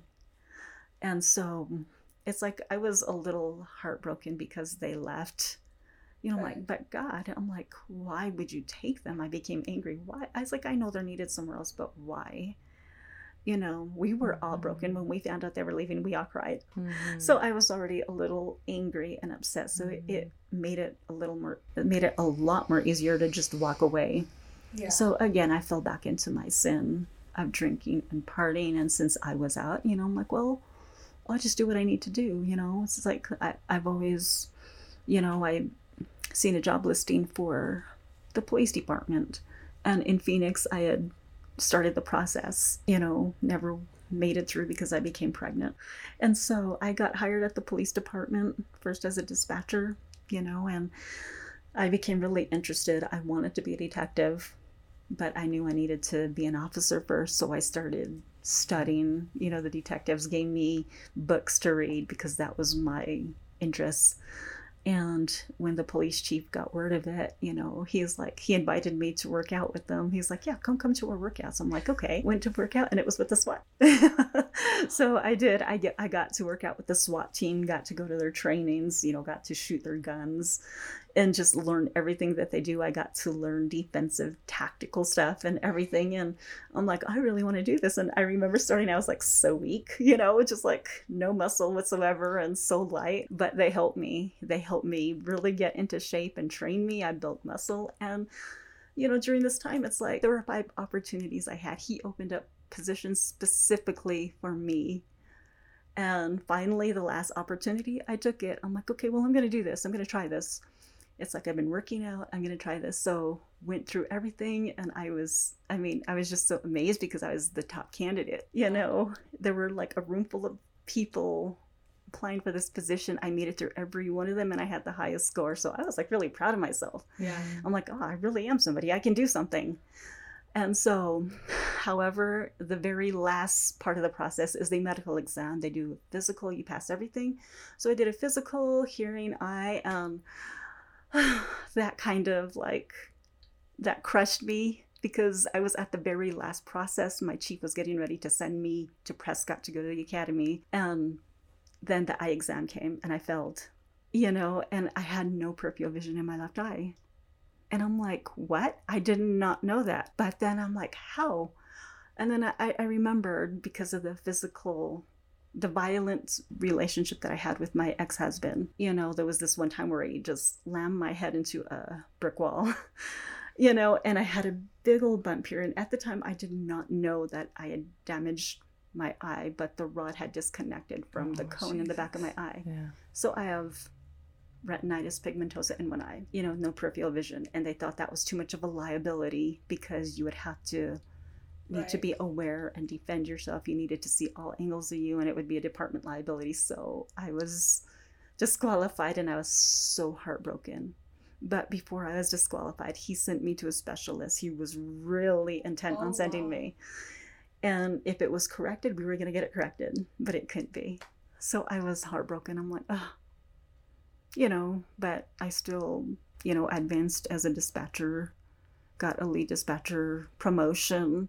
But I'm like, I want more. You know, I was involved with the community. And through that, I mean, I did a lot of community work. I mean, I started to know people high up in the city. I mean, just being involved in the community, I began to meet people. Mm-hmm. You know, people, elite people, business owners, ranchers, you know, the people who made money. It's like I started to know them. But that also came in the bar scene too. It's like I was accepted into their group. They would accept me, but I still had friends from the south side of the tracks, you know, so it's like I didn't forget being their friend because I knew who they were, but it just, you know, it was just great to be accepted. You know, that's what I'd been wanting because I felt so rejected my whole life. And, you know, I was really crushed when that didn't happen. So I tried for the Department of Correct, went through the testing process. People were like, it takes forever. Went through it in less than a month. They were ready to hire me, but because of my conservative mindset, they thought I was a threat. So that it didn't happen, and I was... Wait. What does that even mean? Well, because you're going to be working around criminals that are incarcerated, you know, you have to have a certain mindset. And so you have to take this... I had to take this test that consisted of 500 questions, and they ask you the same questions numerous times, but in different forms, you know, and it's like, I just went neutral. Oh. And I was like, I was honest at first. And so they're like, okay, well, you know, we were concerned about your questionnaire, so we're going to send you to a psychiatrist. Questionnaire was, and I guess it's kind of normal that they send people to their psychiatrist in Phoenix just to make sure, you know, right. I've got my head on, right. You know, so it's like they scheduled it. But then, you know, during this whole time, I got involved in a relationship, and he worked there, and I was, you know, almost through the end of the process. I was almost hired, but then they said, I'm sorry, we can't hire you, you know? And I'm like, what now? I'm like, why, God? You know, even though I wasn't living for him, I'm like, why, God? You know? And so I'm like, this ain't gonna stop me. Okay, so then I'm like, well, what can I do? And then I stopped by the fire department, talked to the fire chief. Do you have, you know, I know they hired on-call firefighters. I'm like, are you hiring anymore? He's like, no. I'm like, oh, darn, okay, well, just keep me in mind if ever. And so I'm like, wow, I was like really depressed for a bit. But let me backtrack before I started trying to move on to another job. Right. I remember working as a dispatcher, okay? And, you know, I'm still like trying to stay safe, but still trying to do my own thing. You know, I wanted more out of life still. And, you know, I mentioned that Emily and I had done a jail ministry, and I had a heart for, you know, people behind bars, you know, because I kind of understand their background and how they grew up, why they do the things they do. But, you know, it's like I became employed at the police department. And, you know, it's really hard not to get caught up in that mindset especially when you work law enforcement. You really have to keep a right heart. Otherwise, you become cynical. And that's what I did. It's like you get the mindset that either you're blue, you're law enforcement, or you're a criminal, you know. And I started to pick that up, especially working as a dispatcher, getting phone call after phone call, being, you know, mistreated on the phone. You're like, oh my gosh, you know, I got cynical, and I really started to get irritated by people, especially. I'm like, you know, I don't like people anymore. You know, it's like I started to grow cynical. Jaded, yeah. Yes, but then it's like God has various ways of humbling you. And it's like one morning as I'm going to work, I worked the 6 to 2 shift during that time. And I woke up on my way out the door, the whole city was filled with smoke. And I'm like, wow, we must have had some fires overnight. So I'm like, wow, I guess I'll find out when I get there. So I walked in, and, you know, my supervisor's sitting there, and she normally doesn't come in until 8, and that's into the administrative offices. So while she was there, I'm like, oh, you're here. And she goes, where's your son? And I'm like, I don't know. She goes, are you sure? I'm like, yes. And then, you know, my coworker, she goes, there were 3 fires overnight. I'm like, really? I'm like, what happened? You know, and she explained to me, she goes, they've apprehended 2 suspects. There's still 1 at large. I'm like, what are the names? She, you know, told me one of them was my cousin's son and his friend, and the third one, I'm like, well, who's the third one? She's like, your son. I'm like, and my heart dropped. I'm like, how old was he at this time? He was 18. Oh, okay. Because I had to kick him out before, because of his, you know, rebellion and everything, and he was always getting in trouble. So I'm like, I kicked him out. I'm like, I can't deal with you. I've got 3 siblings to take care of. Yeah. So then he moved in for a bit. He goes, I'm sorry, Mom, I changed. This was several months later. Let him move back in. But then 2 days before his birthday, he moved out. Before he turned 18, he moved out. So it's like, I had no idea where he was living. He's 18 now. Yeah, so he's 18. And I'm like, oh, you know, and, you know, my boss walked out. And, well, actually, before she walked out, she's like, are you hiding him? I'm like, no, I don't know where he lives. He's been out since before he turned 18, you know. And she walked out, and my coworker's like, oh my gosh, I'm so sorry. And she goes, I'm so sorry about your son. You know, and I just proceeded to, you know, start my work schedule, log in and answer calls and do what I needed to do. And I was like in shock. I'm like, oh my gosh. So they just started 3 fires Yeah. For fun? Well, he was involved, but, I learned that he didn't start any of them, but he was there. So that made him just as guilty. So that day, it was quite a day. It's like I didn't get to go home because maybe they thought I was going to try to look for him and hide him or whatever. It was hard. So they apprehended you at the office? They made you stay at the office? They did. I still worked. I still worked. My coworker left, and I was in shock, and I was fearful. I'm like, what happened? What happened to my son? Did they leave him in a burning building? That was just the friends he hung out with, and I didn't know what was happening, and I was praying. I'm like, God, what's going on? And I was kind of not really saved, still backslid, but I knew that I could still pray. So it was hard watching agencies. They had set up incident command at the station, and all these agencies were coming in. More people were coming in.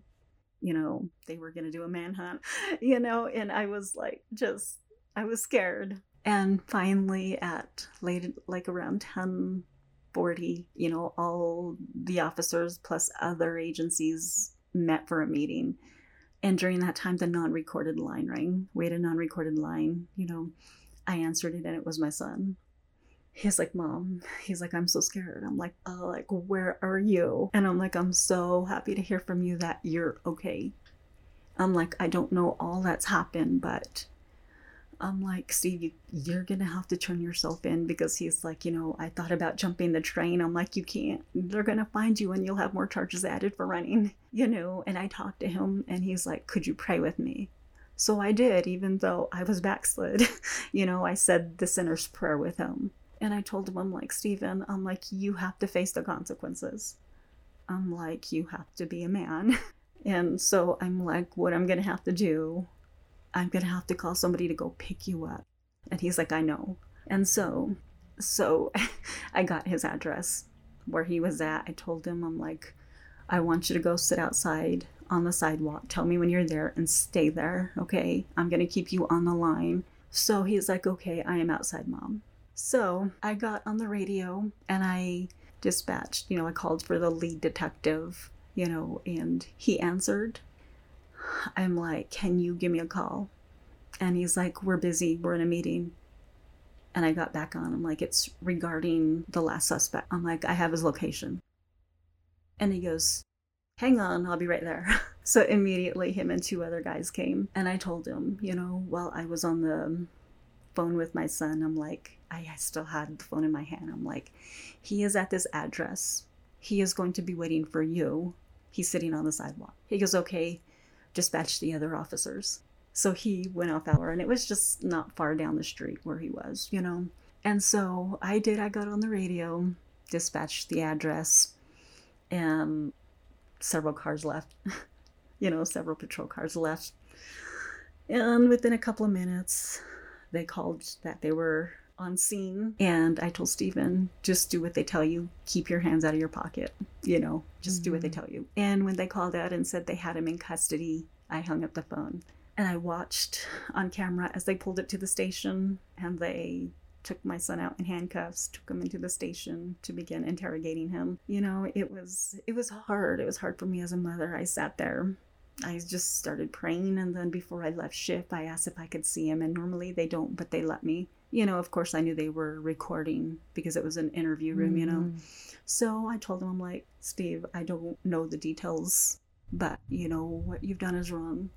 I said, just be truthful with them. Don't hold anything back. And he did exactly that, I got to hug him, pray with him, and then walk out. And I knew that was going to be the last time I got to hug him for a long time, for a while. And throughout that week, it was really hard, The detectives kept me updated, and I was glad to hear that he was not one of the fire starters, So I'm like, okay, good. But he still had to face charges, So it's like instantly, it's like the day that it happened, it's like instantly social media was flooded because the names were known now of who the three perpetrators were.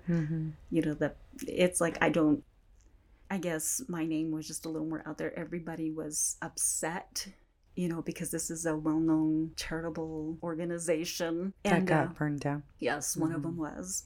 And so everybody knew who I was because, I was always involved in community events with the police department. And everything changed that day. People wanted my head. People wanted my job. They wanted me fired from my job because of my son's involvement. And, the chief walked in and he's like, everybody wants your job. I'm like, really? He's like, but I told him it doesn't work that way. So he was like, and he was a pastor, but he was a pastor and he was real. He was really real. He lived his faith and it was obvious and everybody knew that.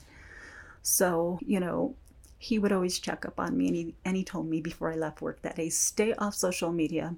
Turn it off if you have social media. Don't read what they're saying. Do not listen to what they're saying. Just leave it alone and don't make any comments toward anybody. I'm like, okay, I won't, and it's like, what are they saying, And that was a Thursday. Friday, I went to work and then it's like, I took a weekend off. I'm like, I had to stay with my kids. I went home, told my kids what had happened. They were like in shock. They were scared. They were worried about their big brother. And my first instinct was just to stay in. We stayed in all weekend. I needed to be with them. And then my first, instinct is to hide. I wanted to crawl under a rock and hide. But I'm like, no, I'm not going to live that way. I continued. I lived as normal. I was not going to stay hidden. I was not going to be intimidated. And my cousin, my close cousin who let me move in with her into her brother's house, we've always been close. Her son was involved. I felt like I needed to be strong with her because she was breaking. It was harder for her. She couldn't handle it. So I felt like I had to be strong for her too. And I had to coach her through. I'm like, walk with your head held high. Don't listen to their comments. Don't look at them. Live life as usual. And that's what we had to do.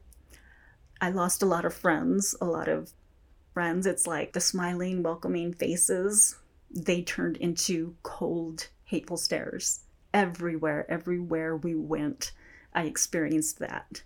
I experienced mean comments or people staring at me, trying to intimidate me. Sometimes I'd have a stare down because there's still a little bit of feistiness, maybe. I didn't let that stop me. And I had a lot of closet friends, meaning people who would be my friend, but not in public. Oh my gosh. Because it's like, the way people were coming at me, the way the members of this organization reacted to me was very hateful, and I'm like, okay, there were a few faithful friends that stayed my friend though, but they became a target too.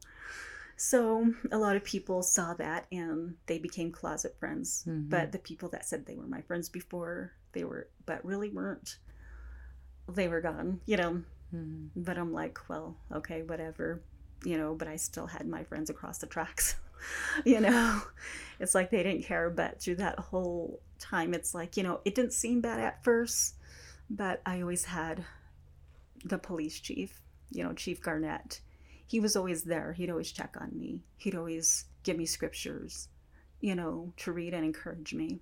So I was thankful for that much, And I didn't think it was really bad. I had to go to court trials, court hearings. And the way the courtroom is set up, it's like you have family or friends of the defendants on one side, and then, families or parties of the, other party on one side. So it's like when we walked into the courtroom, it was one whole side that was full. And then me and my cousin.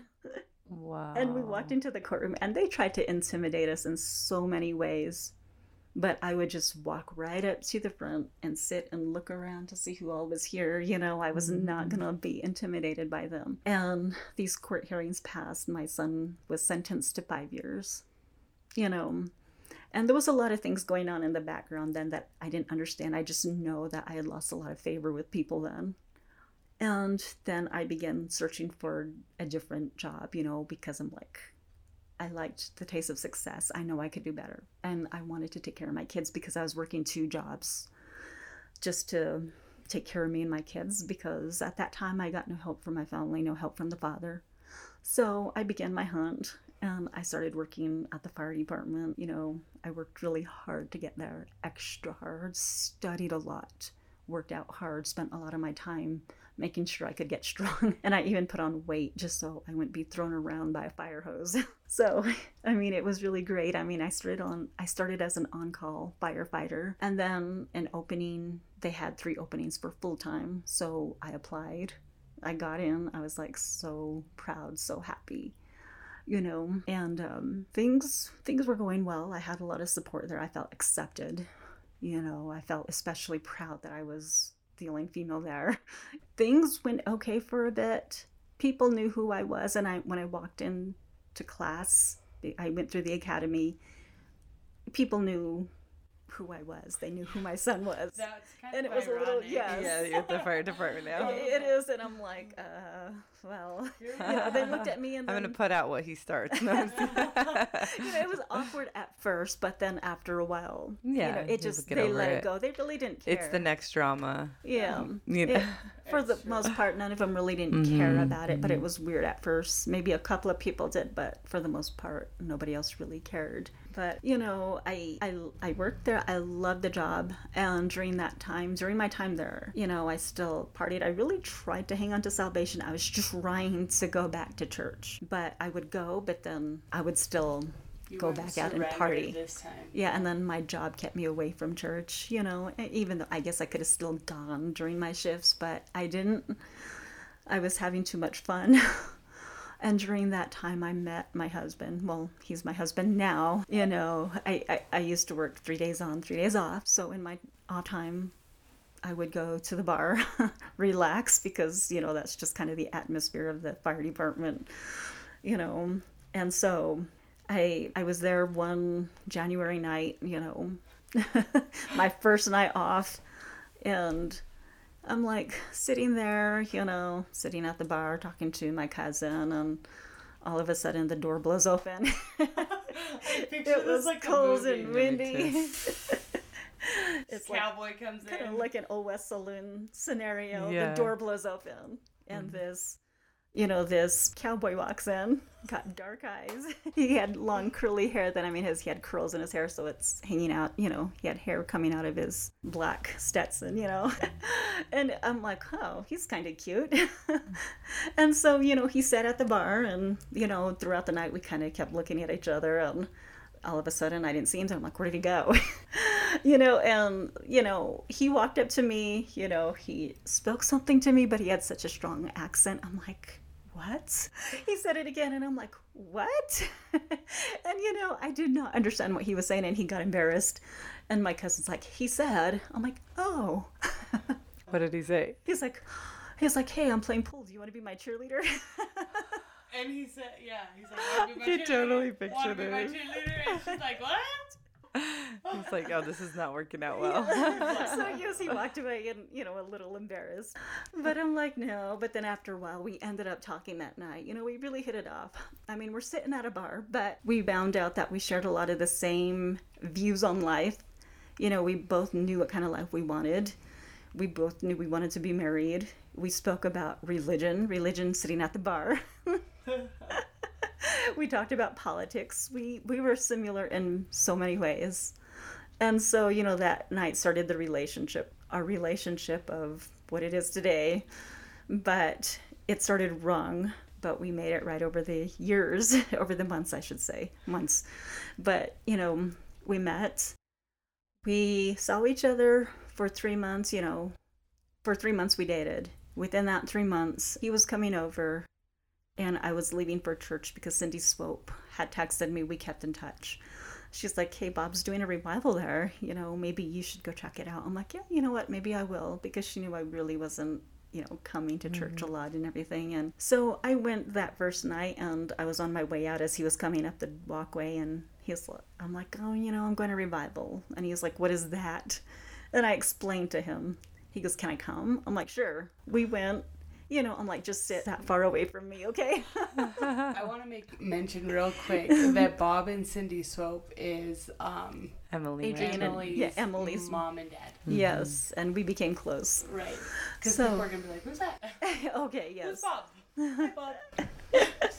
And so, he got saved that night. He hadn't heard anything like that. And actually, it wasn't that night. He listened. He was really amazed at what he heard. He's like, I've never heard anything like this before. And so, we went back to my place after. And then the next day, I started the first day of my shift, my 3-day shift. And so I'm like, I think I'll try to go tonight again. I'm like, I really miss being here. So I was allowed to take the engine and go to church, And so I did. And on the way to church, though, we got a call. I'm like, oh, of course this would happen. Took care of that. Thankfully, it was a false alarm. So I made it back to the church to hear. And Sean had gotten a ride from my sister because his car was broken down at the time. So she dropped him off at the church. We met there. And that night, we sat in Backsliders Row. The very back row, which is where all the backsliders sat, when they came. In a small church like that, all the backsliders used to sit back there, so we called it Backsliders Row. So we sat there, and I was just really in awe that he raised his hand. I didn't expect him to answer the altar call. He answered the altar call. Bob prayed with him, gave him a word, and just right before church was dismissed, he called me up to the altar and he gave me a word. The sermon was about silver linings, and my word was basically God was turning the page in a sovereign chapter. Something to that extent. And at the time I'm like, okay, a new page in life, what does that mean? What does that mean for me? And I didn't know that Sean would be a part of it, And 3 months after we met, we got married quickly. We knew, I just don't know how to explain it. We knew, but during that time, it's like from our backgrounds that we came from, the abuse and the distrust that I lived through. I was like always questioning him, always suspicious, and he grew up from an abusive childhood. So we both had issues, and our relationship, it was very explosive. We both had tempers, we argued a lot, but we didn't fight physically. So, that was one thing I was glad for, but he was very destructive. And, but I didn't know where all that was coming from, though, because I was always getting upset with him about certain things. But then what I did not know, though, and he tried to hide from me, was that from the day we met, this organization somehow knew. I don't know, were they keeping tabs on me? Were they watching me? I don't know. I thought it was like all done, and I thought they didn't care. We were past it, but they weren't ready to let it go. So from the moment that we started seeing each other, somehow they knew the very next day while he was at work. He used to work at a feed store. He used to load bales of hay, and that meant that he had to get on the back of customers' trucks and load their hay. So as he's standing loading this person in particular, he's the leader of this organization. He moves the truck while Sean's on it. So Sean falls off, and then he backs up. And Sean has to scramble to get out of the way. And so a few of his other buddies, a few other members of this organization showed up. And they're like trying to intimidate Sean, and they're like and he has no idea where this is coming from. We had an idea. Oh, he did? Okay. But didn't know it was really that, toxic. Yes. Yeah. And so the leader, he walked up to Sean, and he's like, she's mine. I mean, he's married, he had a long-term relationship, so I knew it wasn't regarding that. It's like, as far as, I think he wants to hurt me. I think he's meaning that he wants to hurt me, so but that's still a very odd way to put it. It is. And I'm like, why would he say it that way? So, there was some words exchanged. Basically, they threatened Sean. They're like, if you stay with that girl, you will never have a job in this town. And Sean, hard-headed like me, nobody's going to tell me what to do. We continued to see each other, but every day he faced, and they used intimidation tactics. They would come by his job. They would threaten him. They would just harass him, basically, and I knew nothing about this yet. Oh, he didn't tell you? He didn't tell me. Wow. And there was a lot of miscommunication that I didn't know where he was coming from, And when he did tell me some things, I'm like, no, you're over dramatizing that. No, because they really didn't do anything to me first. They didn't bother me, but all I got was the cold, hard stares from people, lost a lot of friends, but that's about it. And they threatened him. They're like, if you marry her, they would just tell him things, like, you will not make it in this town. And so we got married anyway. And so we got married, and it wasn't long after that, he lost his job there. And we really didn't see it. He saw it happening, but I didn't see it. I didn't think they were capable of doing that. I didn't think anybody was that wicked or evil that they would manipulate in the way that they did. Especially because it wasn't anything you did. Yeah. Like, essentially, you turned in your son. Yeah. So it's like, what? Yeah. Anyways. And I don't know if they know that or if they even care, Right. Mm-hmm. So it's like, so we're having our issues. Sean's dealing with the intimidation and everything. And like I said, we both had explosive tempers, and he was coming from a place I didn't understand. I didn't know this, and I didn't know why he was angry, but we would argue. And I know 2 months into our marriage, actually, 2 months, we were already ready for divorce. We were already talking divorce, and he moved out for a few days. But within that 3 days, we started attending another church. I guess we felt good about being in church. We're okay. We're going to church, even though that's not really the truth, but we were still hearing, God's word. We were dealing with our issues. We still partied, and we were hitting a brink. We were at the brink of divorce. And during that time, my friend who worked at the police department invited me to church. That's where she went to church. She goes, I want you to come tonight. And so I'm like, okay, I'll go, because I told her I would be there. We fought on the way over. We argued. He wasn't living at home then. He had moved out a few days earlier, but we both decided we were going to go because he liked the pastor there. And so we argued, and I'm like, you know what? I'm not going. Pulled into the parking lot. He got out, slammed the door, and I, peeled out of the parking lot. And I was driving down the street. I'm like, wait. My friend told me that, she invited me. I don't want to disappoint her. I stopped the car, backed up, pulled into the parking lot, and he's still standing there. I'm like, I'm not here for you.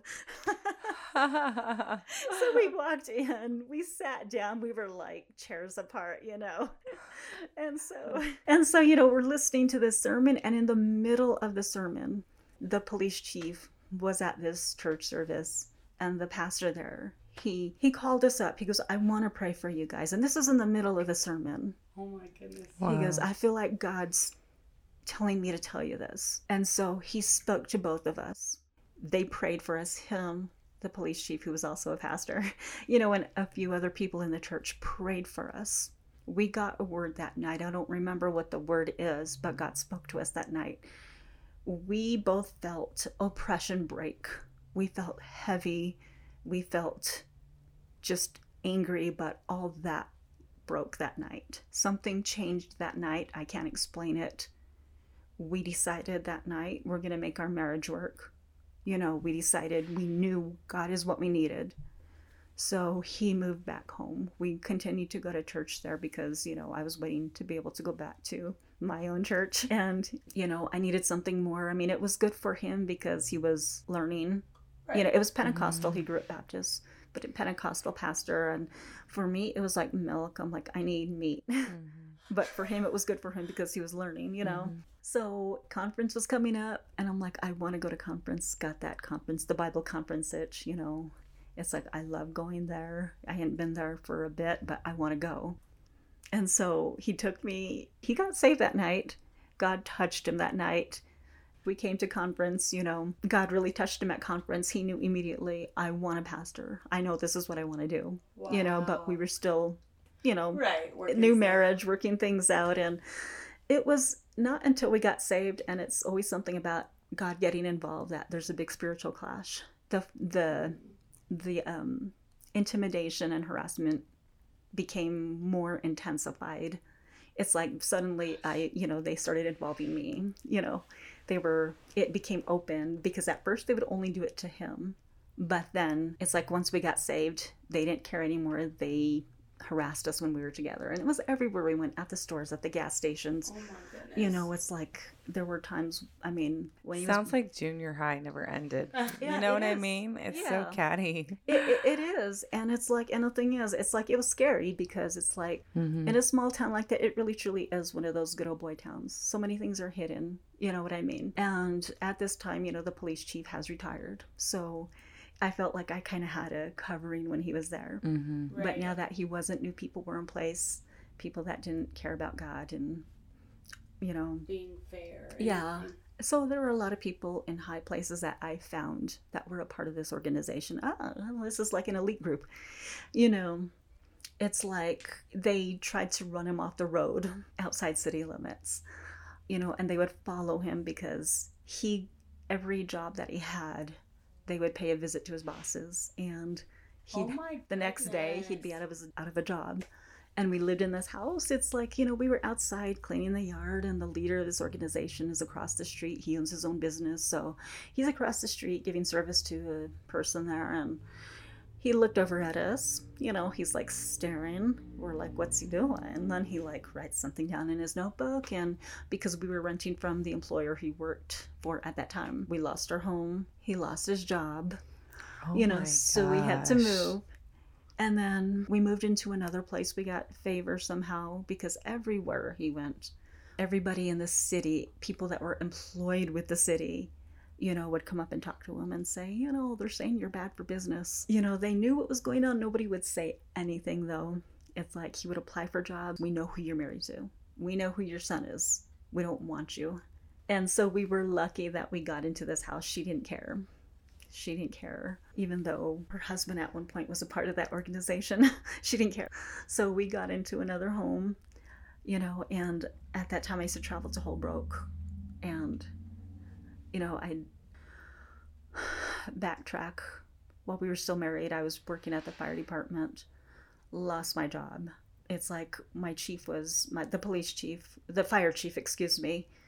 You know, he was really helpful to me. He was like really wanting to help me succeed, you know. He used to tell me that he was glad that I was there, and I worked hard, you know, I did what I could. But then one day, it's like they showed up. I'm like, And the next day, he started treating me like they did. Cold my stares, and there was so much strife between me and him. And so, You and lost your job? yeah, I did. Well, because it's like there was a CPAC that we needed to take. And, you know, we didn't worry about pregnancy because doctors had always told him he couldn't have kids. So that never crossed our mind. And then I went to take the CPAC in Phoenix while I was still there. What's the secret? It's a physical agility test that firefighters have to take Okay. yearly. So, you know, during that time, it's like I did go take it. I didn't know I was pregnant at the time, so I didn't pass. I didn't pass the test, so I could not continue my employment there. But leading up to that point, though, I started to question. You know, I'm like, God, it's like because I made up my mind. I wanted to make a career out of this. Right. I wanted to eventually become an instructor, you know, in the fire department, and I decided that's what I was going to do. But then, you know, with everything that was happening outside work, I started to feel like, you know, I think they're going to try to hurt me in some way. I don't know why those thoughts started coming. I'm like, I think they're going to try to plan to hurt me somehow. And then I started asking God, I'm like, God, do you want me to be here? Am I in your will being in this job? And, you know, that over a period of 2 weeks, I had questioned God. I'm like, am I supposed to be here? Because I knew what I'd wanted. I always thought back. I wanted to be saved. I wanted to be a pastor's wife. I wanted, you know, to, you know, be married again, you know. And of course I was married at that time, but I didn't know if, you know, it just didn't look like you couldn't tell at that moment. But like, I asked God, I'm like, God, if this is not where you want me to be, I'm like, I feel like they want to hurt me. But if this is not what you want for me, please make a way out for me, you know, and give me dignity and get me out of here, because I don't like to be a quitter. I don't like to be, Right. you know. And so he did it in a way, you know. I got pregnant, which was a miracle in itself because doctors told Sean he could never have kids. Right. You know, so we were really surprised. We were happy at first, you know, but I didn't pass the test, but I made it. I did some of the tests not realizing I was pregnant, you know. But because I was so tired, so sick, I had no energy. It's like I wasn't able to. So that was my way out. That I'm sure that made the fire chief happy, you know. But after that, you know, it's like I took a few months off. You know, that didn't stop. And so I eventually had a miscarriage, which was heartbreaking for both of us. So, how far along were you when you I was about maybe 8 weeks pregnant. You know, Sean tried to get jobs. He wasn't able to. I worked 3 months after, started working in Holbrook, which is 30 minutes away at the court there. And it became hard because the pay wasn't as great, but I was having to drive about 30 to 45 minutes both ways, sometimes getting off late. And how old are your kids about this time, sir? About this time, you know, my oldest son, Damien, he's the second oldest, he was maybe like 16. Celeste would have been 13. Celeste was 14. Michaela was 11. Okay. And, you know, they don't know all that's happening. You know, they don't know what we're experiencing. You know, we were always trying to be overprotective with them, and they didn't understand why. Right. You know, we were receiving threats, and finally I'm like, okay, you know, I just have to tell them. Okay. Right. I'm like, you cannot go here and there and be like everybody else because we are facing threats. Because it wasn't just Sean anymore. They were threatening me, they were threatening the girls. It would be a shame if something happened to your girls. And so, you know, it became real. It's like I got a job in town, and it was a job under the Navajo Nation. I got a job at the hospital in town that was run by people other than the city. And it's like Sean continued to get work, but it became a financial hardship because everywhere he went, nobody would hire him. You know, he was met with harsh remarks. We know who you are. Why don't you just get your family out of here? You know, and it was hard. And it's like people that saw this happening and that tried to speak up, they were targeted. Gosh. You know, a couple of people lost their jobs because they spoke up on our behalf. Wow. Complete strangers, you know, and they followed us around. Like, they would follow us to my job. They would follow him around the parking lot, follow him around town. And then it started becoming physical. They actually started getting physical with him. He was in this parking lot. He was doing work at the church there, you know, like maintenance work. And he had to go to the hardware store. So he's there. Somebody pulls up and starts to push him and starts trying to intimidate him with words. And Sean got so mad. He was like, okay, I am done being this way. He goes, I am not going to take this. He made a big old scene, made sure everybody around could hear and see what was going on. Yeah. So he got really loud, and it got the attention of everybody all around the parking lot, you know, city workers, everybody.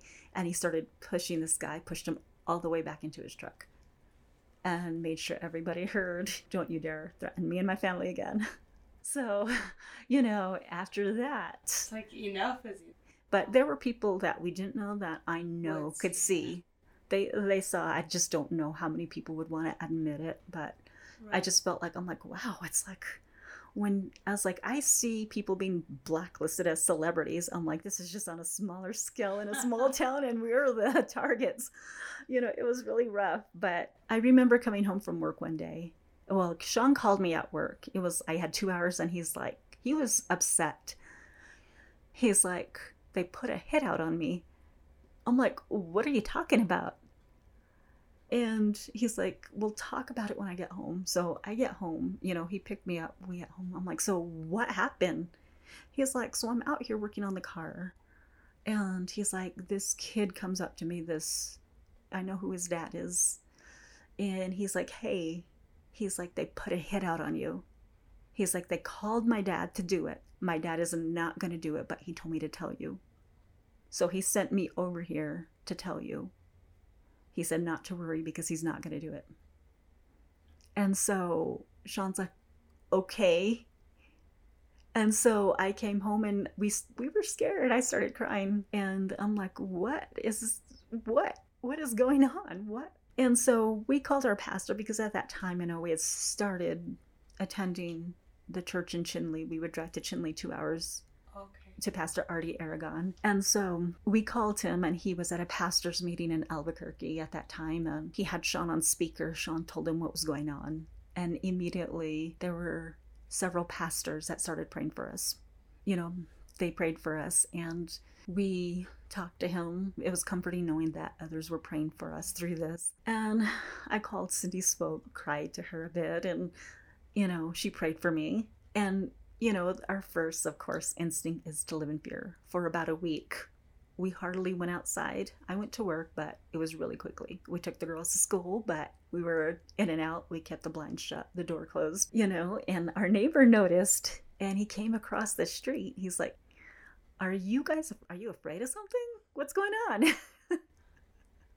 And Sean, he goes, well, as a matter of fact, you know, and told him the story. And, you know, I don't want to know. This guy had a lot of money, but I don't want to know how he had these connections. He had connections. He immediately started calling and texting people and confirmed that's what really was happening. Your neighbor. Our neighbor. Oh, okay. And we're like, I don't want to know who you just called or how you knew. And he's like, this is true. And he's like, they did talk to the Mexican gangs, you know, and they did get these people too, but they're staying out of it, you know. And the great thing is that they did like try to contact all these gangs who would pull off a hit. And going to church in Chinle, somehow Sean brushed shoulders with somebody, because my husband is very compassionate. He's nice and generous. That's just his character. He talks to everybody. Right. And somewhere in Chinle, he brushed shoulders with the shot caller of a gang. Well. Didn't know it, but, you know, he was contacted, and this came from our neighbor. He goes, they're not going to touch you. They already said they're not going to touch you. We're like, okay, don't know who, but okay, you know. And then it's like, we had a friend, he was an OG, you know, he was an old gangster. He used to like make salsa. He had an injury, so he would make really good salsa and sell it. We would buy from him and his wife all the time. So, you know, we saw him in a parking lot, and he started talking to Sean, and, you know, we're like, hey, you know, do you know anything about this? And he's like, you know, I'm going to call a meeting tonight. So they called a meeting, and they all voted that they were not going to do any such things if they were called upon to do a hit. And the funny thing is at that meeting that they had, my ex-husband was part of that meeting, and they all voted that they were not going to touch us. So it's like, well, I really didn't know, like, you used to see it on movies, like gangster movies, like mafia movies, but they really do have meetings. So I'm like, wow, you know, and we're like, okay, you know, we're not going to live in fear. After a week after our neighbor talked to us, we're like, we're not going to live in fear. We're going to live life like normal. We prayed. We've never prayed as much as we did during that time. And so, you know, we were driving street one day, and we see this backslider from the church in Winslow. He's waving Sean down, and we used to talk to him. You know, he didn't go to church anymore, but he waved Sean down, and he like pointed Sean, pull off at the main street. So we pull into a side street. He didn't want anybody to see him talking to us.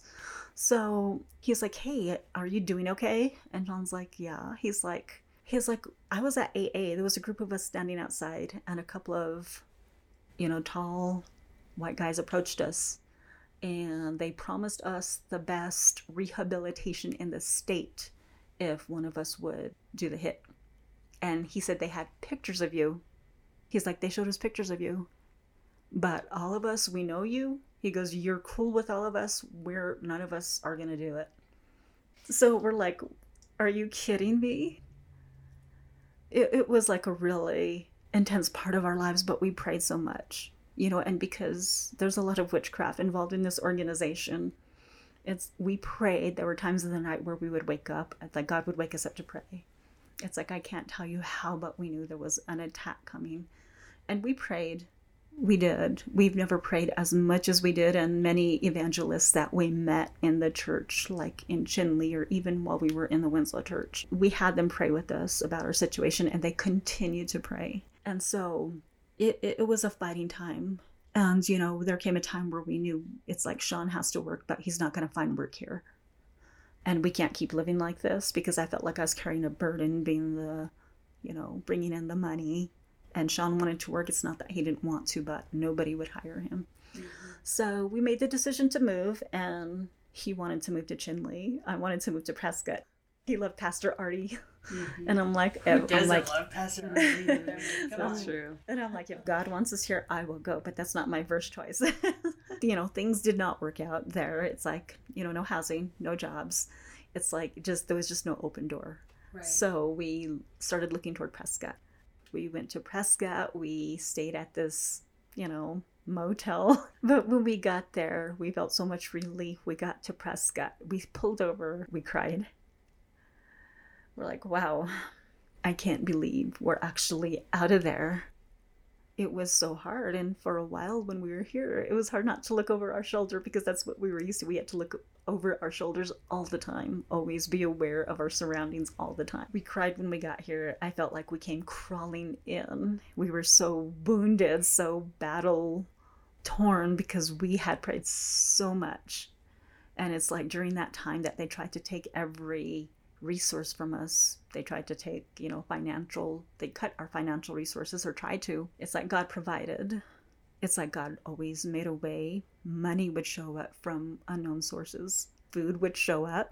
And before we left, 2 members on different occasions, they talked to Sean.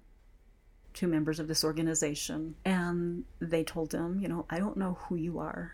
They're like, who are you? They're like, we've tried everything that we could to cut everything off from your family.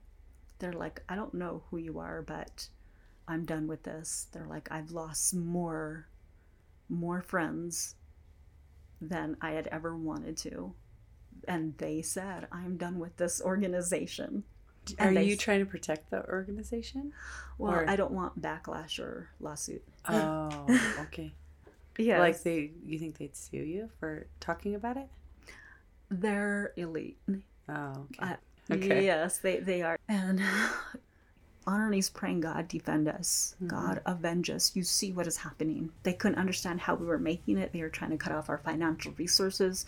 They were trying to intimidate us, And the funny thing is when this neighbor came to talk to us, he's like, do you guys have protection? And then Sean's like, yeah. And he said because they can't get close to you guys. They can't get close to your family. They keep hitting a wall. And we're like, we really weren't sure what they were talking about, but we kind of had an idea, Right. It's like God's protecting us. Yeah. There were 2 people that told my husband that. They're like, I've lost more than I could ever want. I am done with this organization. And Sean's like, the second guy told Sean, I don't know who you are. And Sean's like, my God, the God I serve. He's like, you can know him too. And the guy turned away. He's like, no, I'm not. I don't want to. And so it was really amazing. It's like people would not believe us. They would think that we were lying. It was so hard to believe that anything like this could happen, but it was true. It was really hard. But God, during these moments, taught us how to pray and how to fight on our knees. He was going to do the protecting. We weren't going to do the fighting so he did the fighting for us, and he showed us just how powerful he is, how reliable he is and how he can provide where it seems like there's no resources, and he made a way. And when I look back now, it's like I see where God moved because I had a hard time believing that God loved me. My parents abandoned me. The men in my life had abandoned me up until I met my husband. And I felt so ugly. I felt so unlovable. I felt so unwanted. And, I tried to cling to words that Chief Garnett would say. You are special and you are loved by God. You need to believe it. I tried to believe it, but it was so hard, and it was through these trials, through all the heartache, through all the battles, God made himself real. There were times where we didn't see it at the moment, but when I look back now, I could see every moment where he was watching over us, protecting us, and he knew what I wanted. He knew what I needed. I became so impatient in wanting to be married. I tried to do it my own way. I'm going to do this, at relationship after relationship and heartache after heartache. It didn't work out. Picked up more baggage than what I needed. But in the end, it's like I had always prayed for a husband that loved God And I used to tell God I want him to love my kids like they are his own. And my friend Emily used to tell me, pray for specifics.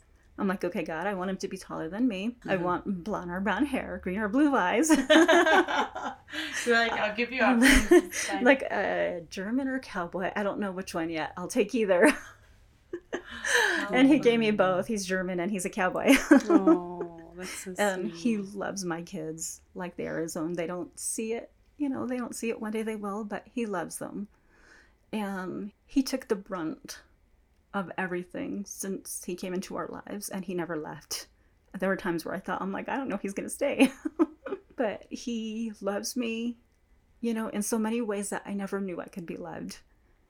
And God knew what I needed, and he gave it to me in a package through my husband.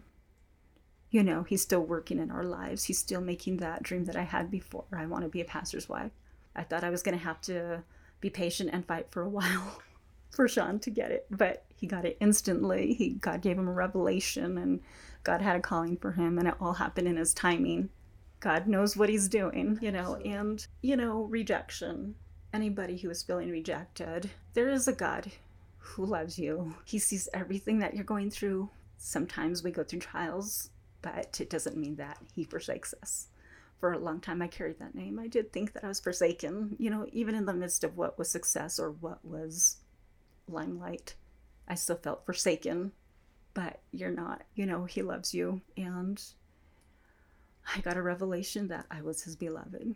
And I just hope, there is someone out there that, can also have that relationship, come to know the God that I know, the God that loved me all along and fought for me, fought for us, and helped us through some of the scariest and most turbulent times. He is powerful. I'm so glad that we had you on, and just the power of God. I feel like we got the intervention, the testimony, the financial breakthrough all wrapped in one. And this is awesome. Thank you so much for coming on, Sharon. Thank you for having me. And now it's documented.